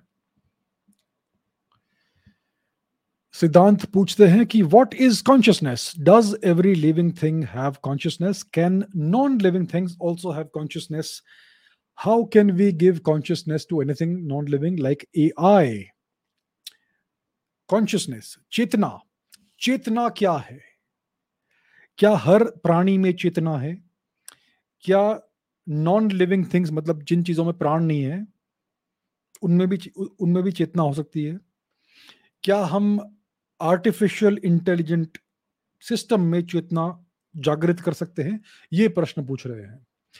तो चेतना क्या है, कॉन्शियसनेस क्या है, हम जानते नहीं है। साइंस में कॉन्शियसनेस के लिए कोई डेफिनेशन नहीं है। हम जानते हैं कि कॉन्शियसनेस कुछ चीज तो है, क्योंकि हमारे में वो है। और हम देख सकते हैं कि प्राणियों में भी चेतना है। अगर आप किसी श्वान को देखेंगे, कुत्ता, उसमें चेतना है, उसमें भी इमोशंस है। अगर आप बिल्ली को देखेंगे तो उसमें चेतना है। अगर आप सर्प को देखेंगे, सांप को, उसमें भी एक प्रकार की चेतना है। अगर आप गाय को देखेंगे, व्याघ्र को देखेंगे, टाइगर, या किसी भी प्राणी को देखेंगे, उसमें कुछ कुछ किसी एक लेवल की चेतना है। और और शायद ह्यूमन चेतना जो है, मनुष्य की चेतना जो है वो शायद सबसे एडवांस्ड है, पॉसिबली। तो चेतना तो कोई चीज तो है, लेकिन उसको हम साइंटिफिकली डिफाइन नहीं कर पाए हैं आज तक, क्योंकि हमारे पास डेफिनेशन नहीं है कि what is a conscious system, what are the characteristics of a conscious system. ये हमारे पास उसमें क्लियर आइडिया नहीं है। सो व्हाट इज कॉन्शियसनेस, उसका मैं आपको साइंटिफिक उत्तर नहीं दे पाऊंगा, क्योंकि किसी भी साइंटिस्ट के पास आज ये उत्तर नहीं है। लेकिन अनफॉर्चुनेटली आज ये सिचुएशन ऐसा है कि चेतना, कॉन्शियसनेस एक इंटीग्रल प्रॉब्लम बन गई है साइंस में।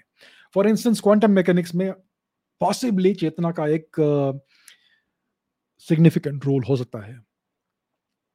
Consciousness creates reality, possibly, possibly कुछ कुछ ऐसे स्कूल्स ऑफ थॉट है क्वांटम मैकेनिक्स में, जिसमें कॉन्शियसनेस एक इंटीग्रल पार्ट है उस इंटरप्रिटेशन के। ठीक है। सो ये तो हमें दिखता है कि हर प्राणी में एक प्रकार की चेतना है।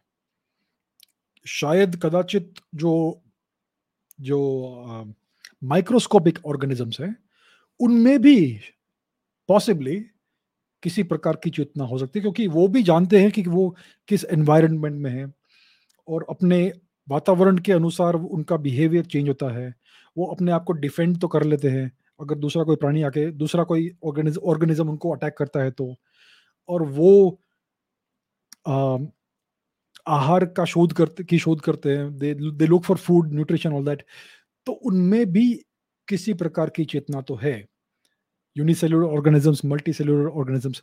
तो ये तो डेफिनेटली तय है कि हर प्राणी में किसी प्रकार की चेतना है। नॉन लिविंग थिंग्स, जिन चीजों में प्राण नहीं है, जैसे कि फॉर इंस्टेंस एक पत्थर, उसमें चेतना हो सकती है, ये हम नहीं जानते। अगर आप Indian philosophical schools of thought को देखेंगे, जैसे कि फॉर इंस्टेंस वेदांत एक्सेट्रा, तो ये फिलोसॉफिकल स्कूल्स ऑफ थॉट में ये कहा जाता है कि हर जगह, हर चीज में, हर वस्तु में चेतना है एट सम लेवल। पूरे ब्रह्मांड में एक एक ओवरऑल यूनिवर्सल कॉन्शियसनेस है, यूनिवर्सल चेतना, जिसका हम एक छोटा अंग है। तो ये फिलोसॉफिकल स्कूल ऑफ थॉट है, ये साइंटिफिक स्कूल ऑफ थॉट नहीं है। साइंस और फिलोसॉफी दो अलग चीजें हैं। मैं जानता हूँ बहुत सारे लोग इससे सहमत नहीं होंगे कि साइंस गड़बड़ है, साइंस सब गलत है, नॉनसेंस ऑल दैट। ठीक है, आपको जो मानना है मानिए, it is perfectly fine, I respect that. लेकिन मेरे मेरे अनुसार साइंस और फिलोसॉफी दो अलग चीजें हैं। साइंस फिलोसॉफी का एक सबसेट है, मतलब science is inside philosophy, but philosophy is outside of science, in so forth. So from the perspective of science, हमारे पास ऐसा कोई एविडेंस नहीं है कि नॉन लिविंग थिंग्स में चेतना है। हमारे पास ऐसा कोई भी एविडेंस नहीं है। क्या हम आर्टिफिशियल इंटेलिजेंस में कॉन्शियसनेस प्रकट कर सकते हैं?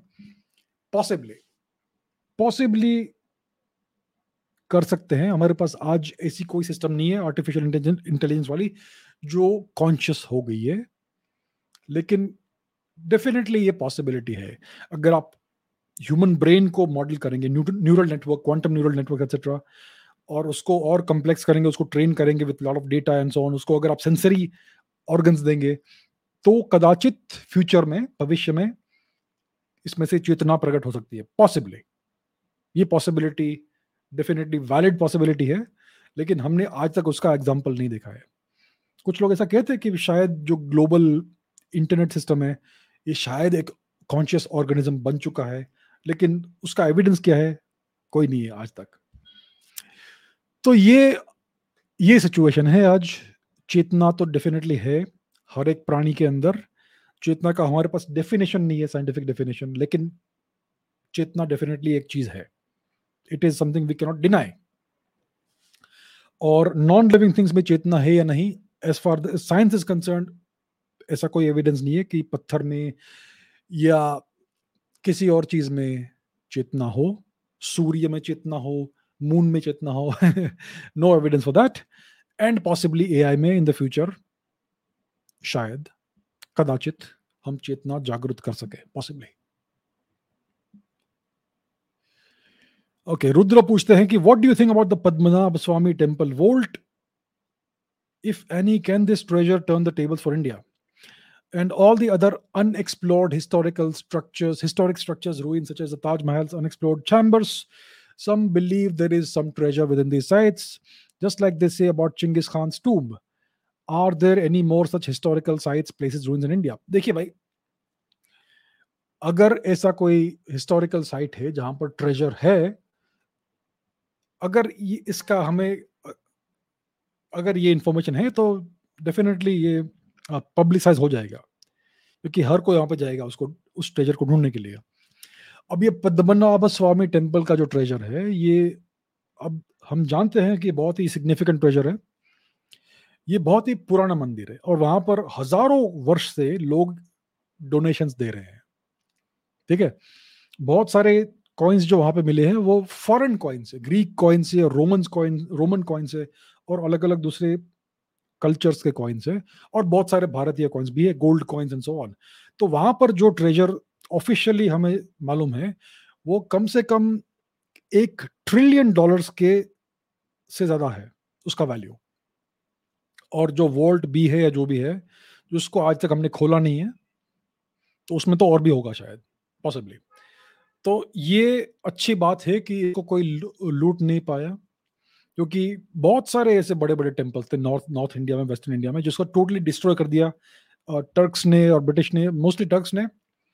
और जितना भी उसमें वेल्थ था उसको उन्होंने कब्जा कर लिया. फॉर इंस्टेंस सोमनाथ, सोमनाथ एक बहुत महान टेम्पल था जिसको इन तुर्कों ने डिस्ट्रॉय किया, और उसमें बहुत बहुत सारा ट्रेजर था जो ये लोग ले गए.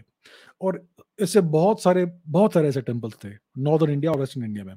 साउथ में कुछ टेम्पल्स बच गए, बहुत अच्छी बात है, आई एम वेरी हैप्पी. उनमें से एक है श्री पद्मनाभ स्वामी टेम्पल. तो तो ये क्यों बच गया? क्योंकि जो लोकल रॉयल फैमिली है, मैं पहले बहुत बार ऐसा कह चुका हूं कि जो भी प्रिंसली स्टेट्स थे ब्रिटिश टाइम में और रॉयल फैमिलीज थे, ये सब ब्रिटिश के गुलाम थे, ब्रिटिश के पपेट्स थे. ये मैं कह चुका हूं और ये बात सच भी है. लेकिन इनमें से कुछ ऐसे रॉयल फैमिलीज थे जिन्होंने पपेट होना स्वीकार किया, ताकि वो किसी रूप में अपनी प्रजा का रक्षा करे और कुछ सेवा करे. राइट? तो कुछ इसमें अच्छे भी थे और कुछ बुरे भी थे. मोस्टली बुरे थे, पपेट्स थे, क्योंकि जो एक्चुअल भारत के रॉयल फैमिलीज थे उनका सर्वनाश हो गया तुर्कों के समय में, और उसके बाद 1857 में जितने भी रॉयल फैमिलीज ने ब्रिटिश को अपोज किया था 1857 में, उन सभी का सर्वनाश कर दिया ब्रिटिश ने, और उनकी जगह पर पपेट्स को इंस्टॉल किया. ठीक है, तो आज जितने भी सो कॉल्ड रॉयल फैमिलीज है उसमें 95% पपेट्स है, जिन्होंने अपने आप को एसेंशियली जो भी ब्रिटिश ने कहा वो उन्होंने किया. लेकिन कुछ कुछ जो थे वो अच्छे थे. फॉर इंस्टेंस ये जो त्रावणकर रॉयल फैमिली है, उन्होंने कभी भी ब्रिटिश को ये मालूम नहीं होने दिया कि इस टेम्पल में इतना बड़ा ट्रेजर है, तो इन्होंने ये बचा के रखा हमारे लिए, भारत के लिए. तो तो ये बात है. अब और ऐसे टेम्पल्स है क्या भारत में, हम जानते नहीं है. अगर है तो ये बात आज दबा के रखो. ये बात पब्लिसाइज नहीं होनी चाहिए, क्योंकि आप जानते हैं कि भारत में टेम्पल्स को गवर्नमेंट कंट्रोल करती है, और टेम्पल का जितना भी रेवेन्यू है वो चोरी चोरी होता है. गवर्नमेंट, जो भी लोकल गवर्नमेंट से, वो सब रेवेन्यू चोरी करते हैं और फिर अलग अलग सेक्युलर पर्पसेस के लिए यूज करते हैं. तो आप अगर टेम्पल में जाएंगे किसी मंदिर में और आप वहां पे कुछ दान देंगे, तो वो दान उस टेम्पल के लिए उसका उपयोग नहीं होगा, उसको पूरा चोरी करेगा गवर्नमेंट, और फिर पता नहीं किस किस एक्टिविटीज को फंड करेंगे वो, डिपेंडिंग ऑन द गवर्नमेंट. तो आज पद्मनाभ स्वामी टेम्पल केरला में है, और केरला की जो कम्युनिस्ट गवर्नमेंट है, जो वेरी हिंदू फोबिक गवर्नमेंट है, उन्होंने प्रयास किया था इस टेम्पल का इतना मैसिव ट्रेजर है उसको चोरी करने का. लेकिन सरप्राइजिंगली भारत के सुप्रीम कोर्ट ने इस पर रोक लगा दी। तो आज एज ऑफ टुडे ये जो इतना बड़ा ट्रेजर है वो सेफ है और वो त्रवंकोर रॉयल फैमिली के कंट्रोल में है। तो ये बहुत अच्छी बात है because they actually care for for the treasure. अगर आप पॉलिटिशियंस के हाथ में दे देंगे वो ट्रेजर तो पूरा गायब हो जाएगा। तो ये बात है। अब ये पूछ रहे हैं कि can this treasure turn the tables for India. भाई किस in what way do you want the treasure to turn the tables for India? Do you want the government to take the treasure and use it for whatever purpose? No, never. ये ट्रेजर केवल Padmanabha Swamy temple का property है, किसी और का property नहीं है। It can not be used for any other purpose. वहां पर रहने दो। फ्यूचर में, भविष्य में भारत फिर से एक सिविलाइज देश बन जाएगा, तब हम देखेंगे इसके बारे में। आज सेक्युलर इंडिया में, सेक्युलर सोशलिस्ट इंडिया में इस ट्रेजर को छूना नहीं है। Let it remain there for the future generations. जब भारत फिर से एक सिविलाइजेशन बन जाएगा, फिर से एक सिविलाइज देश बन जाएगा, तब उसका उचित उपयोग कदाचित हम करेंगे। आज उसको टच नहीं करना है। That's what I hope. Okay, Vijay बोलते हैं कि recently I read that China is aiming to settle hundreds of its citizens in Pakistan. What could be the reason for that? Will Pakistan become a Chinese vassal state in the near future? तो Chinese सरकार अपने नागरिकों को पाकिस्तान में बसा रही है, ऐसा ऐसा ये कह रहे हैं। मैंने वो न्यूज रिपोर्ट देखा नहीं है, बट इट्स क्वाइट पॉसिबल। तो ऐसा क्यों कर रही है? क्या पाकिस्तान एक चाइनीज वसाल स्टेट बन जाएगा फ्यूचर में? पाकिस्तान एसेंशियली वसाल स्टेट ही है। पहले वो यूएस का वसाल स्टेट था, इस समय वो चाइना का वसाल स्टेट है। फ्यूचर में अगर उनको चाइना अच्छा नहीं लगेगा तो फिर से वो यूएस की तरफ जाएंगे। ऐसे कुछ कुछ हमें चिन्ह दिख रहे हैं इस समय कि फिर से वो यूएस को अप्रोच कर रहे हैं। पाकिस्तान पाकिस्तान मतलब पाकिस्तानी आर्मी। पाकिस्तान एक देश है जिसको आर्मी कंट्रोल करती है। उनका जो भी प्राइम मिनिस्टर है वो सिर्फ एक नाम का प्राइम मिनिस्टर है, उसके पास कोई एक्चुअल पावर नहीं होता है। या whether it is Imran Khan या अभी कौन है, शहबाज शरीफ है, उसके पहले नवाज शरीफ था, ये सब सिर्फ नाम के प्राइम मिनिस्टर्स रहे हैं। इनके पास कोई एक्चुअल पावर नहीं होता है, ये सब पपेट्स है आर्मी के। और पाकिस्तानी आर्मी किसी और चीज की पपेट होती है हमेशा। पहले अमेरिका की पपेट थी वो, इस समय वो चाइना का पपेट है। तो इस सो इसका मतलब ये है कि पाकिस्तान इस समय चाइनीज वसाल स्टेट है and to some extent Chinese colony भी है। क्योंकि बहुत सारे पाकिस्तानी प्रांत है जैसे कि बलोचिस्तान, जहां पर बहुत सारी माइनिंग एक्टिविटीज और दूसरी एक्टिविटीज हो रही है, और जो कुछ भी एक्सट्रैक्ट कर रही है वो चाइना में जा रहा है। तो चाइना एक्चुअली कॉलोनाइज और प्लंडर कर रहा है पाकिस्तान को in exchange for the money for the generals in the army. तो चाइना अगर सेटल करना चाहता है अपने अपने सिटीजन्स को पाकिस्तान में, उसके अलग अलग कारण हो सकते हैं। चाइना कभी भी लोकल लेबर को यूज नहीं करता है किसी भी देश में। अगर वो अफ्रीका में किसी देश में कुछ रोड बना रहा है, रेलवे लाइन बना रहा है या डैम बना रहा है, तो वो हमेशा चाइनीज लेबर को वहां पे भेजेगा। वो लोकल लेबर को एम्प्लॉयमेंट कभी नहीं देते Chinese. Right, they use their own labour. तो मे बी अगर पाकिस्तान में कुछ प्रोजेक्ट्स को ये लोग इम्प्लीमेंट करना चाहते हैं, तो मे बी चाइनीज लेबर को वहां भेज रहे हैं वो लॉन्ग टर्म के लिए।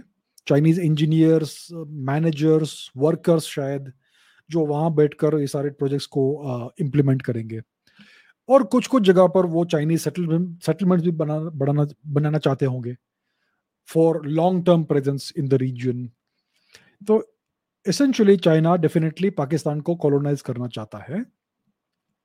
जितनी एक्स्ट्रा टेरिटरी मिलेगी अच्छी बात है। चाइना को एक्सेस चाहिए to the Indian Ocean region. उनको वार्म वाटर पोर्ट्स चाहिए जहां से वो इंडियन ओशन को एक्सेस कर सकेंगे। तो फॉर इंस्टेंस ग्वादार पोर्ट जो है बलूचिस्तान में, वो एसेंशियली चाइनीज पोर्ट बन गया है अभी, जिसका ड्यूअल यूज पर्पस है, commercial shipping and military shipping as well. Chinese submarine भी वहां पर डॉक हुआ था। तो अगर उनका इतना महत्वपूर्ण पोर्ट है वहां पर, तो they will want a Chinese presence there, significant Chinese presence. तो इसके लिए बहुत सारे चाइनीज सिविलियंस को वहां पर सेटल करेंगे और एक बड़ा चाइनीज प्रेजेंस बनाएंगे। तो दैट इज वन पॉसिबिलिटी। तो उनका ये ध्येय है, पर्पस है, ऑब्जेक्टिव है कि पाकिस्तान में लॉन्ग टर्म चाइनीज प्रेजेंस बन जाए ताकि वो पाकिस्तान को ठीक से कंट्रोल कर सके। तो इसके लिए वो इतने सारे लोग को वहां पर सेटल कर रहे हैं और उसका उनको पुश बैक भी मिल रहा है। फॉर इंस्टेंस पिछले सप्ताह एक ये इंसिडेंट हुआ था जिसमें एक बलोची महिला ने सुइसाइड बॉम्बिंग कर दिया और 3-4 चाइनीज लोगों को मार दिया उसने। राइट, तो ये सब होता रहेगा क्योंकि बलोचिस्तान एसेंशियली क्या है कि ये एक इलीगली ऑक्यूपाइड टेरिटरी है।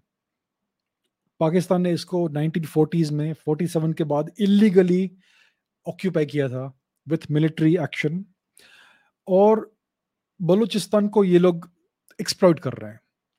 बलूचिस्तान में बहुत सारे रिसोर्सेज हैं, mineral resources, natural resources and so forth, oil gas भी है मोस्ट लाइकली। तो इस इन सब चीज़ों को ये लोग एक्सट्रैक्ट कर रहे हैं, लेकिन बलूचिस्तान के जो नागरिक है उनको इसका कुछ फायदा नहीं हो रहा है।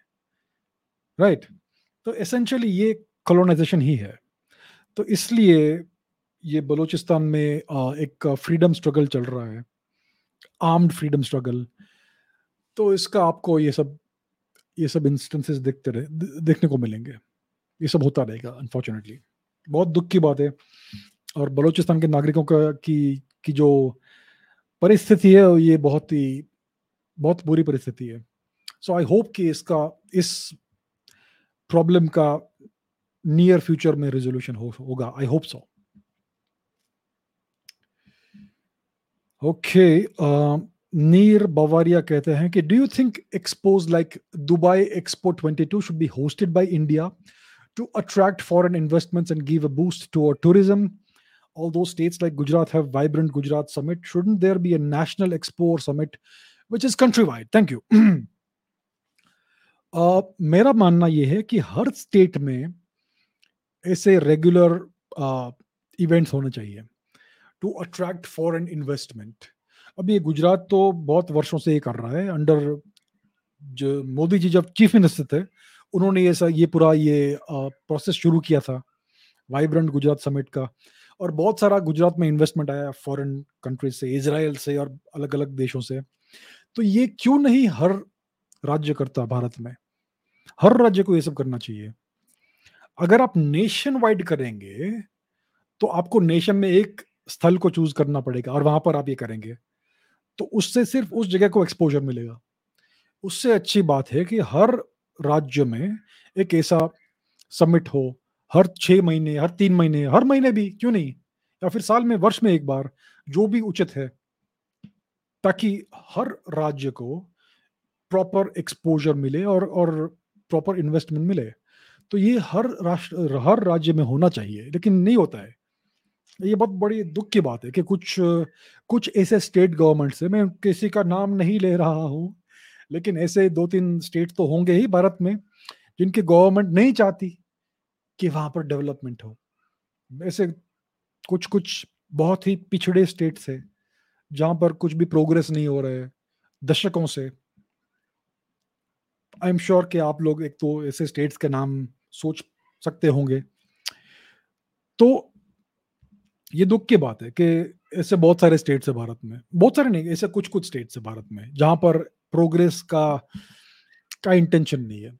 लेकिन मैं कहूंगा कि हर स्टेट में ऐसा एक इनिशिएटिव होना चाहिए जहां पर उस स्टेट के जो रिसोर्सेज है और जो उसका जो पोटेंशियल है उसका शोकेस हो, और फॉरेन इन्वेस्टमेंट को ये लोग प्रोत्साहित करें। तो ये होना चाहिए definitely, it's a very good idea. And I don't know कि ऐसा क्यों नहीं हो रहा है, लेकिन होना चाहिए। ओके, शोंग जीना, ये नाम मैंने पहले कहीं देखा है। एनीवे, ये बोल रहे हैं कि with the recent coverage of the Ukraine crisis I have become even more sceptical of the main stream media. Is the situation of citizens in North Korea really as bad as they make it seem? I saw some videos about North Korea. There was one by an Indian tourist, and in that video, the people were freely talking to him, and they were asking him about the Bollywood movie. What do you think is the condition of normal citizens in North Korea as of now? तो ये कह रहे हैं कि western main stream media जो है और भारतीय मेन स्ट्रीम मीडिया भी, इसका जो कवरेज है यूक्रेन क्राइसिस का, ये बहुत ही वन साइडेड कवरेज है. For instance I can think of one और टू इंडियन, ऐसे एक दो इंडियन चैनल्स है जिसको कुछ लोग बोलते हैं कि बहुत ही अच्छे चैनल्स है, जो अपने रिपोर्टर्स को यूक्रेन भेजा था उन्होंने, और उन्होंने सिर्फ यूक्रेनियन कवरेज किया, यूक्रेनियन पर्सपेक्टिव से. अगर आप एक free and fair media channel हो, अगर आप एक बैलेंस्ड मीडिया चैनल हो, तो आपने दो तीन रिपोर्टर्स रशियन साइड में भी क्यों नहीं भेजे, ताकि आप दोनों पर्सपेक्टिव दिखा पाओ? नहीं, नहीं करेंगे, सिर्फ एक पर्सपेक्टिव दिखाएंगे. और इनको लोग बोलते हैं कि बहुत अच्छी चैनल है, इंडियन पर्सपेक्टिव दिखाते. क्या इंडियन पर्सपेक्टिव दिखाते हैं? एनीवे, तो ये बात है मीडिया की. बहुत ही स्क्यूड और डिस्टॉर्टेड कवरेज है, बहुत ही वन साइडेड कवरेज है. तो इट इज नेचुरल कि आप मेन स्ट्रीम मीडिया के बारे में बहुत स्केप्टिकल रहेंगे. अच्छी बात है, I am good, I am happy to see that. मैं बहुत प्रसन्न हूं ये देखकर कि लोग आजकल स्केप्टिकल हो गए हैं अबाउट द मीडिया कवरेज. तो प्रश्न यह है कि नॉर्थ कोरिया में वहां के नागरिकों की परिस्थिति क्या है? अब मेन स्ट्रीम मीडिया में, वेस्टर्न मीडिया में यही कहेंगे कि नॉर्थ कोरिया में बहुत ही ऑपरेशन है, बहुत प्रोसिक्यूशन है और लोगों को दबा के रखा है एंड सो ऑन. तो इस बात का सत्य क्या है, सच क्या है? क्योंकि इन्होंने कोई वीडियो देखा है बाय सम इंडियन टूरिस्ट जो नॉर्थ कोरिया गए और वहां पे लोगों ने उनसे फ्रीली बात की और बॉलीवुड की कुछ बात कर रहे थे. तो क्या कंडीशन होगी नॉर्थ कोरिया के नॉर्मल सिटीजन्स की, ये पूछ रहे हैं. तो मैं नहीं जानता कि एक्चुअल परिस्थिति क्या है वहां के नागरिकों की, क्योंकि वेस्टर्न मीडिया और इंडियन मीडिया भी मोस्ट लाइकली नॉर्थ कोरिया को डिमोनाइज करेगी. और बात तो सच है कि वहां पर one party one family rule है बहुत दशकों से, 1950 से. और तो ये तो बात सच है. और ऐसा भी कहा जाता है कि वहां पर फ्रीडम ऑफ एक्सप्रेशन नहीं है, कोई कुछ बोल नहीं सकता है, आपको बहुत सारी ऐसी चीजें करनी पड़ती है and so on. I don't know कि कितना उसमें सच है, थोड़ा बहुत तो सच होगा ही, आई एम श्योर. लेकिन क्या इतनी बुरी परिस्थिति है कि जैसे वेस्टर्न मीडिया में बोलते हैं, ये मैं जानता नहीं हूँ. वहां पर अगर कोई, वहां पर इंडियंस जा सकते हैं एज टूरिस्ट नॉर्थ कोरिया में, एक प्रॉपर प्रोसीजर होगा वीजा का एंड सो ऑन, लेकिन आप जा सकते हो. और तो कोई इंडियन टूरिस्ट गया था वहां पर और उन्होंने कुछ वीडियो बनाई जहां पर लोग उससे बात कर रहे थे. तो ये कितना फ्रीडम है, इस एक वीडियो से हम ये डिटरमिन नहीं कर सकते कि डज दिस रिप्रेजेंट फ्रीडम या does it represent some kind of illusion. क्योंकि वहां पर जो भी टूरिस्ट जाता है नॉर्थ कोरिया में, उनको मॉनिटर किया जाता है by the North Korean police etcetera. और जो भी उनके इंटरेक्शंस होते हैं नॉर्थ कोरियन नागरिकों के साथ, उनको भी अच्छे से मॉनिटर करते हैं ये लोग. और जो नॉर्थ कोरियन नागरिक इन टूरिस्ट्स के साथ इंटरेक्ट करते हैं, वो भी जानते हैं कि उनके ऊपर नजर रखी जा रही है. सो मे बी इसलिए इतना अच्छा फ्री इंटरेक्शन हुआ, पॉसिबली. सो ये पॉसिबिलिटी है. सो आई डोंट नो, मैं जानता नहीं हूं कि एक्चुअल ग्राउंड लेवल परिस्थिति क्या है, क्योंकि हमारे पास फुल 360 डिग्री एंगल कवरेज नहीं है और इंफॉर्मेशन नहीं है. तो मेरा मेरा ये अनुमान है कि वहां पर कुछ स्तर पर तो ऑपरेशन होगा ही. वहां पर फ्रीडम ऑफ स्पीच जैसी भारत में है वैसे नहीं होगी वहां पर, फॉर श्योर. क्योंकि वहां पर वन पार्टी डिक्टेटरशिप है, वन फैमिली डिक्टेटरशिप है. जब एक ही फैमिली, एक ही आदमी, एक ही व्यक्ति पूरे देश को रूल करता है, तो वो बहुत ही पैरानोइड रहेगा कि मुझे कोई ओवरथ्रो नहीं कर दे. तो ये सब तो वहां पर आपको दिखेगा ही. सो आई डोंट थिंक कि नॉर्थ कोरिया में इतना फ्रीडम होगा जैसे भारत में है. लेकिन आई डोंट थिंक कि वहां की परिस्थिति इतनी बुरी होगी जितनी वेस्टर्न मीडिया बोलती है. ट्रुथ कई इन दोनों चीजों के बीच में होगा. That's what I think. Okay, RTK पूछते हैं कि why do we find a fairer skin tone more attractive than a darker tone? Is it because of the colonisation और are we naturally incline towards fair skin? अगर आप अजंता एलोरा गुफाओं में जाओगे, वहां पर आपको पेंटिंग्स मिलेगी 1500 वर्ष पुरानी या 1000 वर्ष पुरानी भारतीय लोगों की. उसमें आप देखिए स्किन टोन्स क्या है. बहुत सारे डार्क स्किन टोन से। Ajanta Ellora caves southern India में है, दक्षिणी भारत में है, और वहां का जो नेचुरल स्किन टोन है वो सारे पेंटिंग्स में आपको दिखता है, काफी डार्क स्किन टोन से। और उसको क्लियरली उस समय के लोग अच्छा मानते थे, राइट। तो बिफोर भारत में जब ये कॉलोनाइजेशन हुआ, उसके पहले ऐसा कोई एटीट्यूड नहीं था कि फेयर स्किन ज़्यादा अच्छी है और डार्क स्किन अच्छी नहीं है, ऐसा कोई एटीट्यूड नहीं था।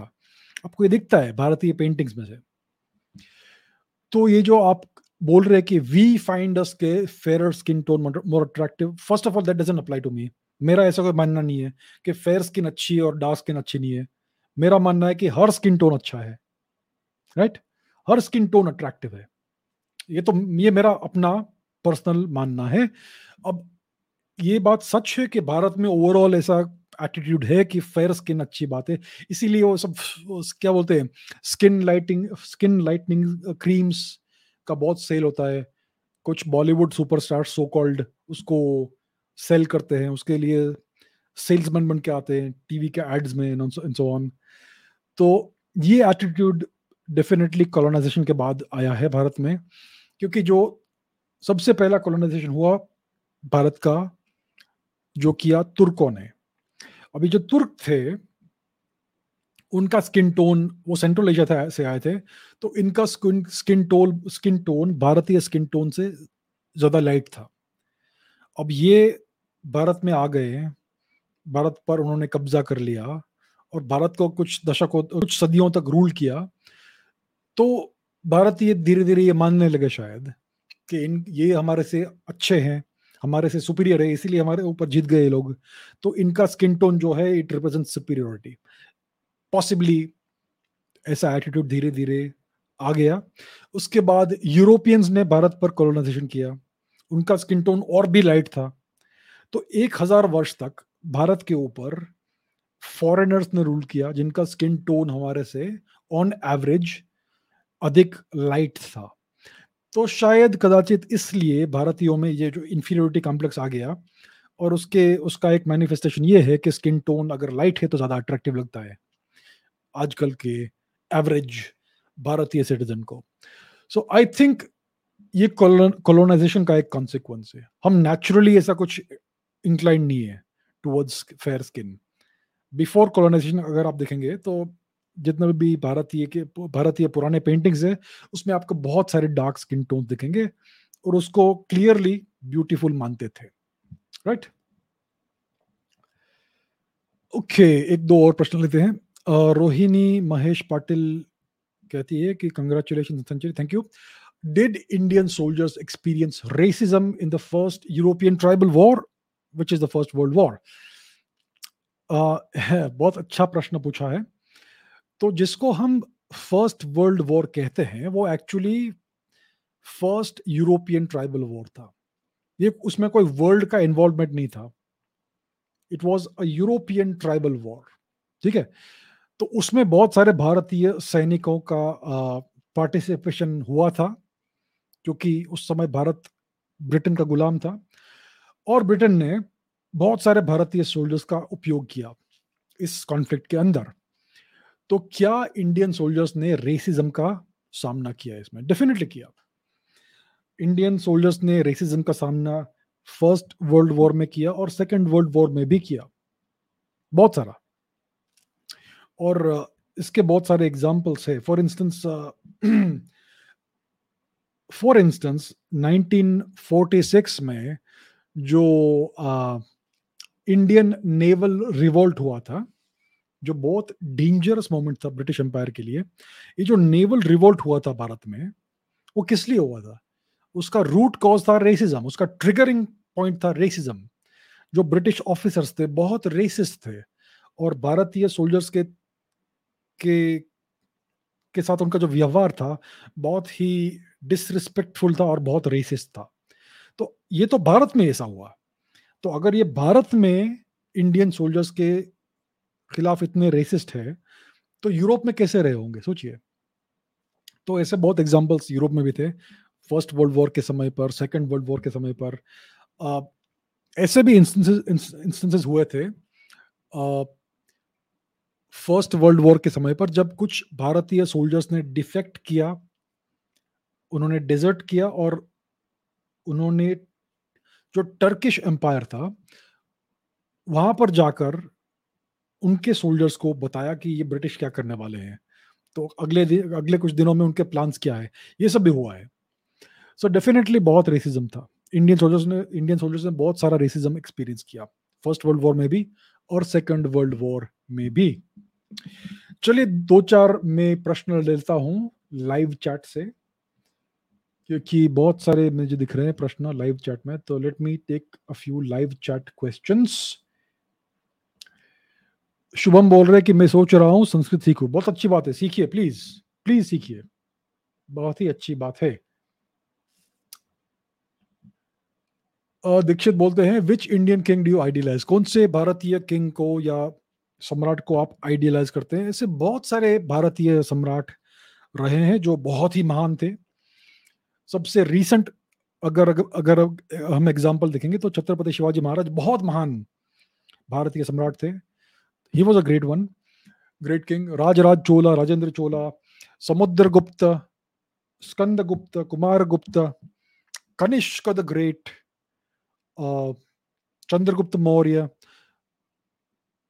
श्री कृष्ण, श्री राम, बहुत सारे ऐसे लोग हैं। सो कोई एक दो नहीं है, बहुत सारे हैं, राइट। चलिए और कुछ लेते हैं, एक दो प्रश्न। हम ठीक है भैया। Muslim soldiers defected to Turkey not because of racism. Thank you ji, thank you for the gyan. What are your opinions on the law of attraction manifestation? नहीं, इसके बारे में वो मैं ज्यादा जानता नहीं हूँ। So I don't have too much of an opinion about that. I मैं मानता हूँ कि अगर आप किसी चीज के बारे में सोचते हो और इस उस दिशा में आप काम करते हो तो आपको डेफिनेटली सफलता मिलेगी। तो ये that is definitely true.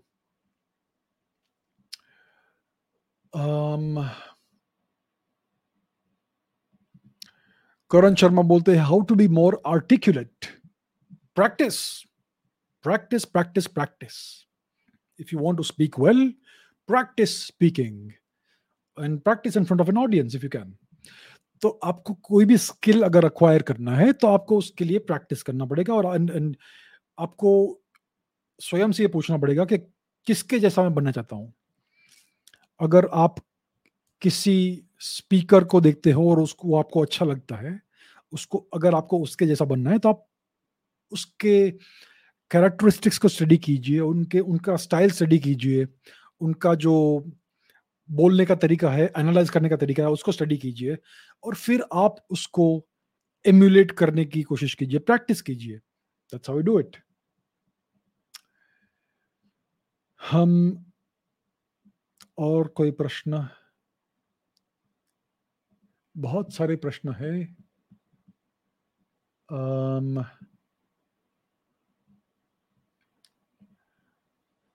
Who are the Gond people in the history? नहीं, आई एम वेरी सॉरी, इसके बारे में मुझे ज्यादा जानकारी नहीं है, आई एम सॉरी।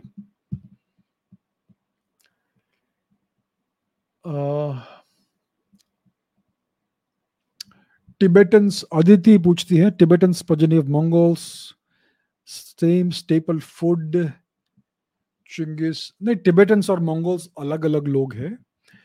टिबेटन लोग का ओरिजिन क्या है मुझे भी एग्जैक्टली पता नहीं है, उसका थोड़ा थोड़ा मुझे भी देखना पड़ेगा। लेकिन as far as I know, Tibetan जो भाषा है और मंगोलियन जो भाषा है, दो अलग अलग लैंग्वेज फैमिलीज में बिलोंग करती है, विच इंडिकेट्स कि उनका कॉमन ओरिजिन नहीं है या फिर रिसेंट कॉमन ओरिजिन नहीं है।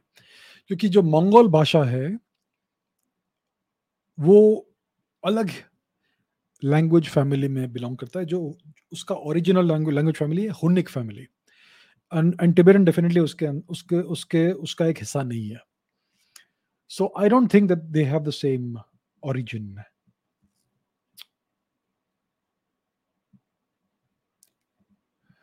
आकाश बोलर पूछते हैं कि what can we do if we detect an asteroid big enough to destroy the earth which is on a collision course which will strike in 1 month।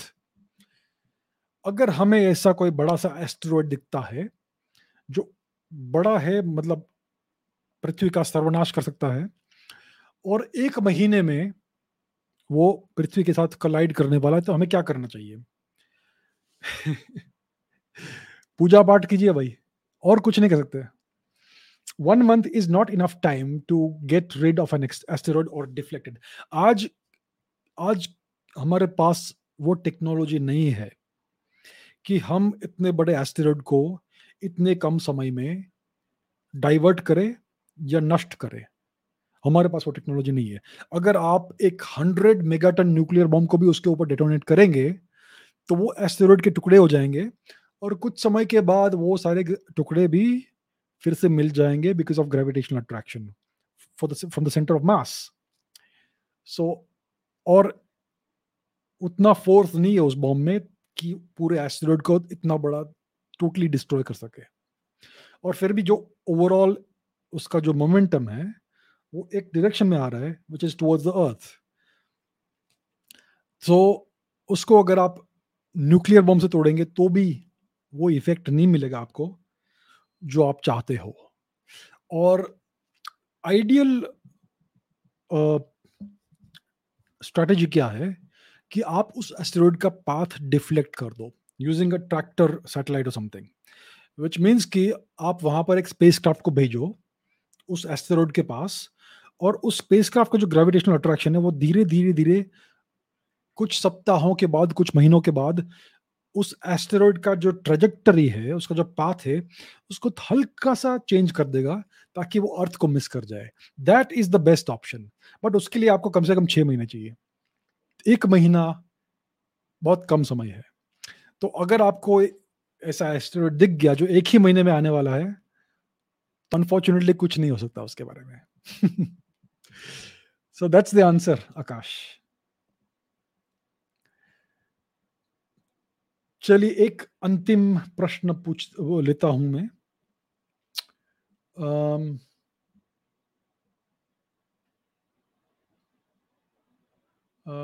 क्या लूं मैं? चलिए ये लेते हैं। तुषार पूछते हैं, should I read my experiments with truth? Tushar, मैं कहूंगा अगर आपको क्यूरियोसिटी है उस पुस्तक को पढ़ने की तो आप पढ़ लीजिए। मेरे पास उसका एक कॉपी है कहीं पे। मैंने पढ़ा नहीं है वो बुक लेकिन मेरे पास है। अगर आपको क्यूरियोसिटी है तो जरूर पढ़िए, डेफिनेटली पढ़िए। ऐसी भी बुक्स पढ़नी चाहिए जिसके साथ आप सहमत नहीं हो, जिसके ऑथर के साथ आप सहमत नहीं हो, ताकि आप उनका भी पर्सपेक्टिव जान सकें। तो अगर आप मोहनदास गांधी जी को, आपको वो अच्छे लगते हैं तो पढ़िए। आपको अच्छे नहीं भी लगते हो लेकिन आपके पास क्यूरियोसिटी है उनके उनके विचार समझने के लिए, तो भी पढ़िए। आपकी इच्छा है। मैं कहूंगा कि हर चीज पढ़नी चाहिए अगर आपके पास समय है और आपके पास क्यूरियोसिटी है तो। राइट। चलिए 2 घंटे हो गए, तो चलिए ठीक है। This is it for today. Thank you very much. आप सभी का बहुत धन्यवाद इस सेशन में उपस्थित होने के लिए, आप इतने सारे प्रश्न पूछने के लिए। Thank you very much. तो ये एक अच्छा इंटरेस्टिंग हिंदी सेशन रहा। मैं सोच रहा हूँ कि अगले सप्ताह भी एक और हिंदी सेशन करेंगे ऐसा। तो चलिए ये करते रहेंगे, लेकिन आज के लिए आज की सभा समाप्त। Thank you very much. और एक और एपिसोड है कल, इंग्लिश में होगा, तो मैं उस एपिसोड में आपको देखूंगा। Until then, thank you very much. Take care. Bye.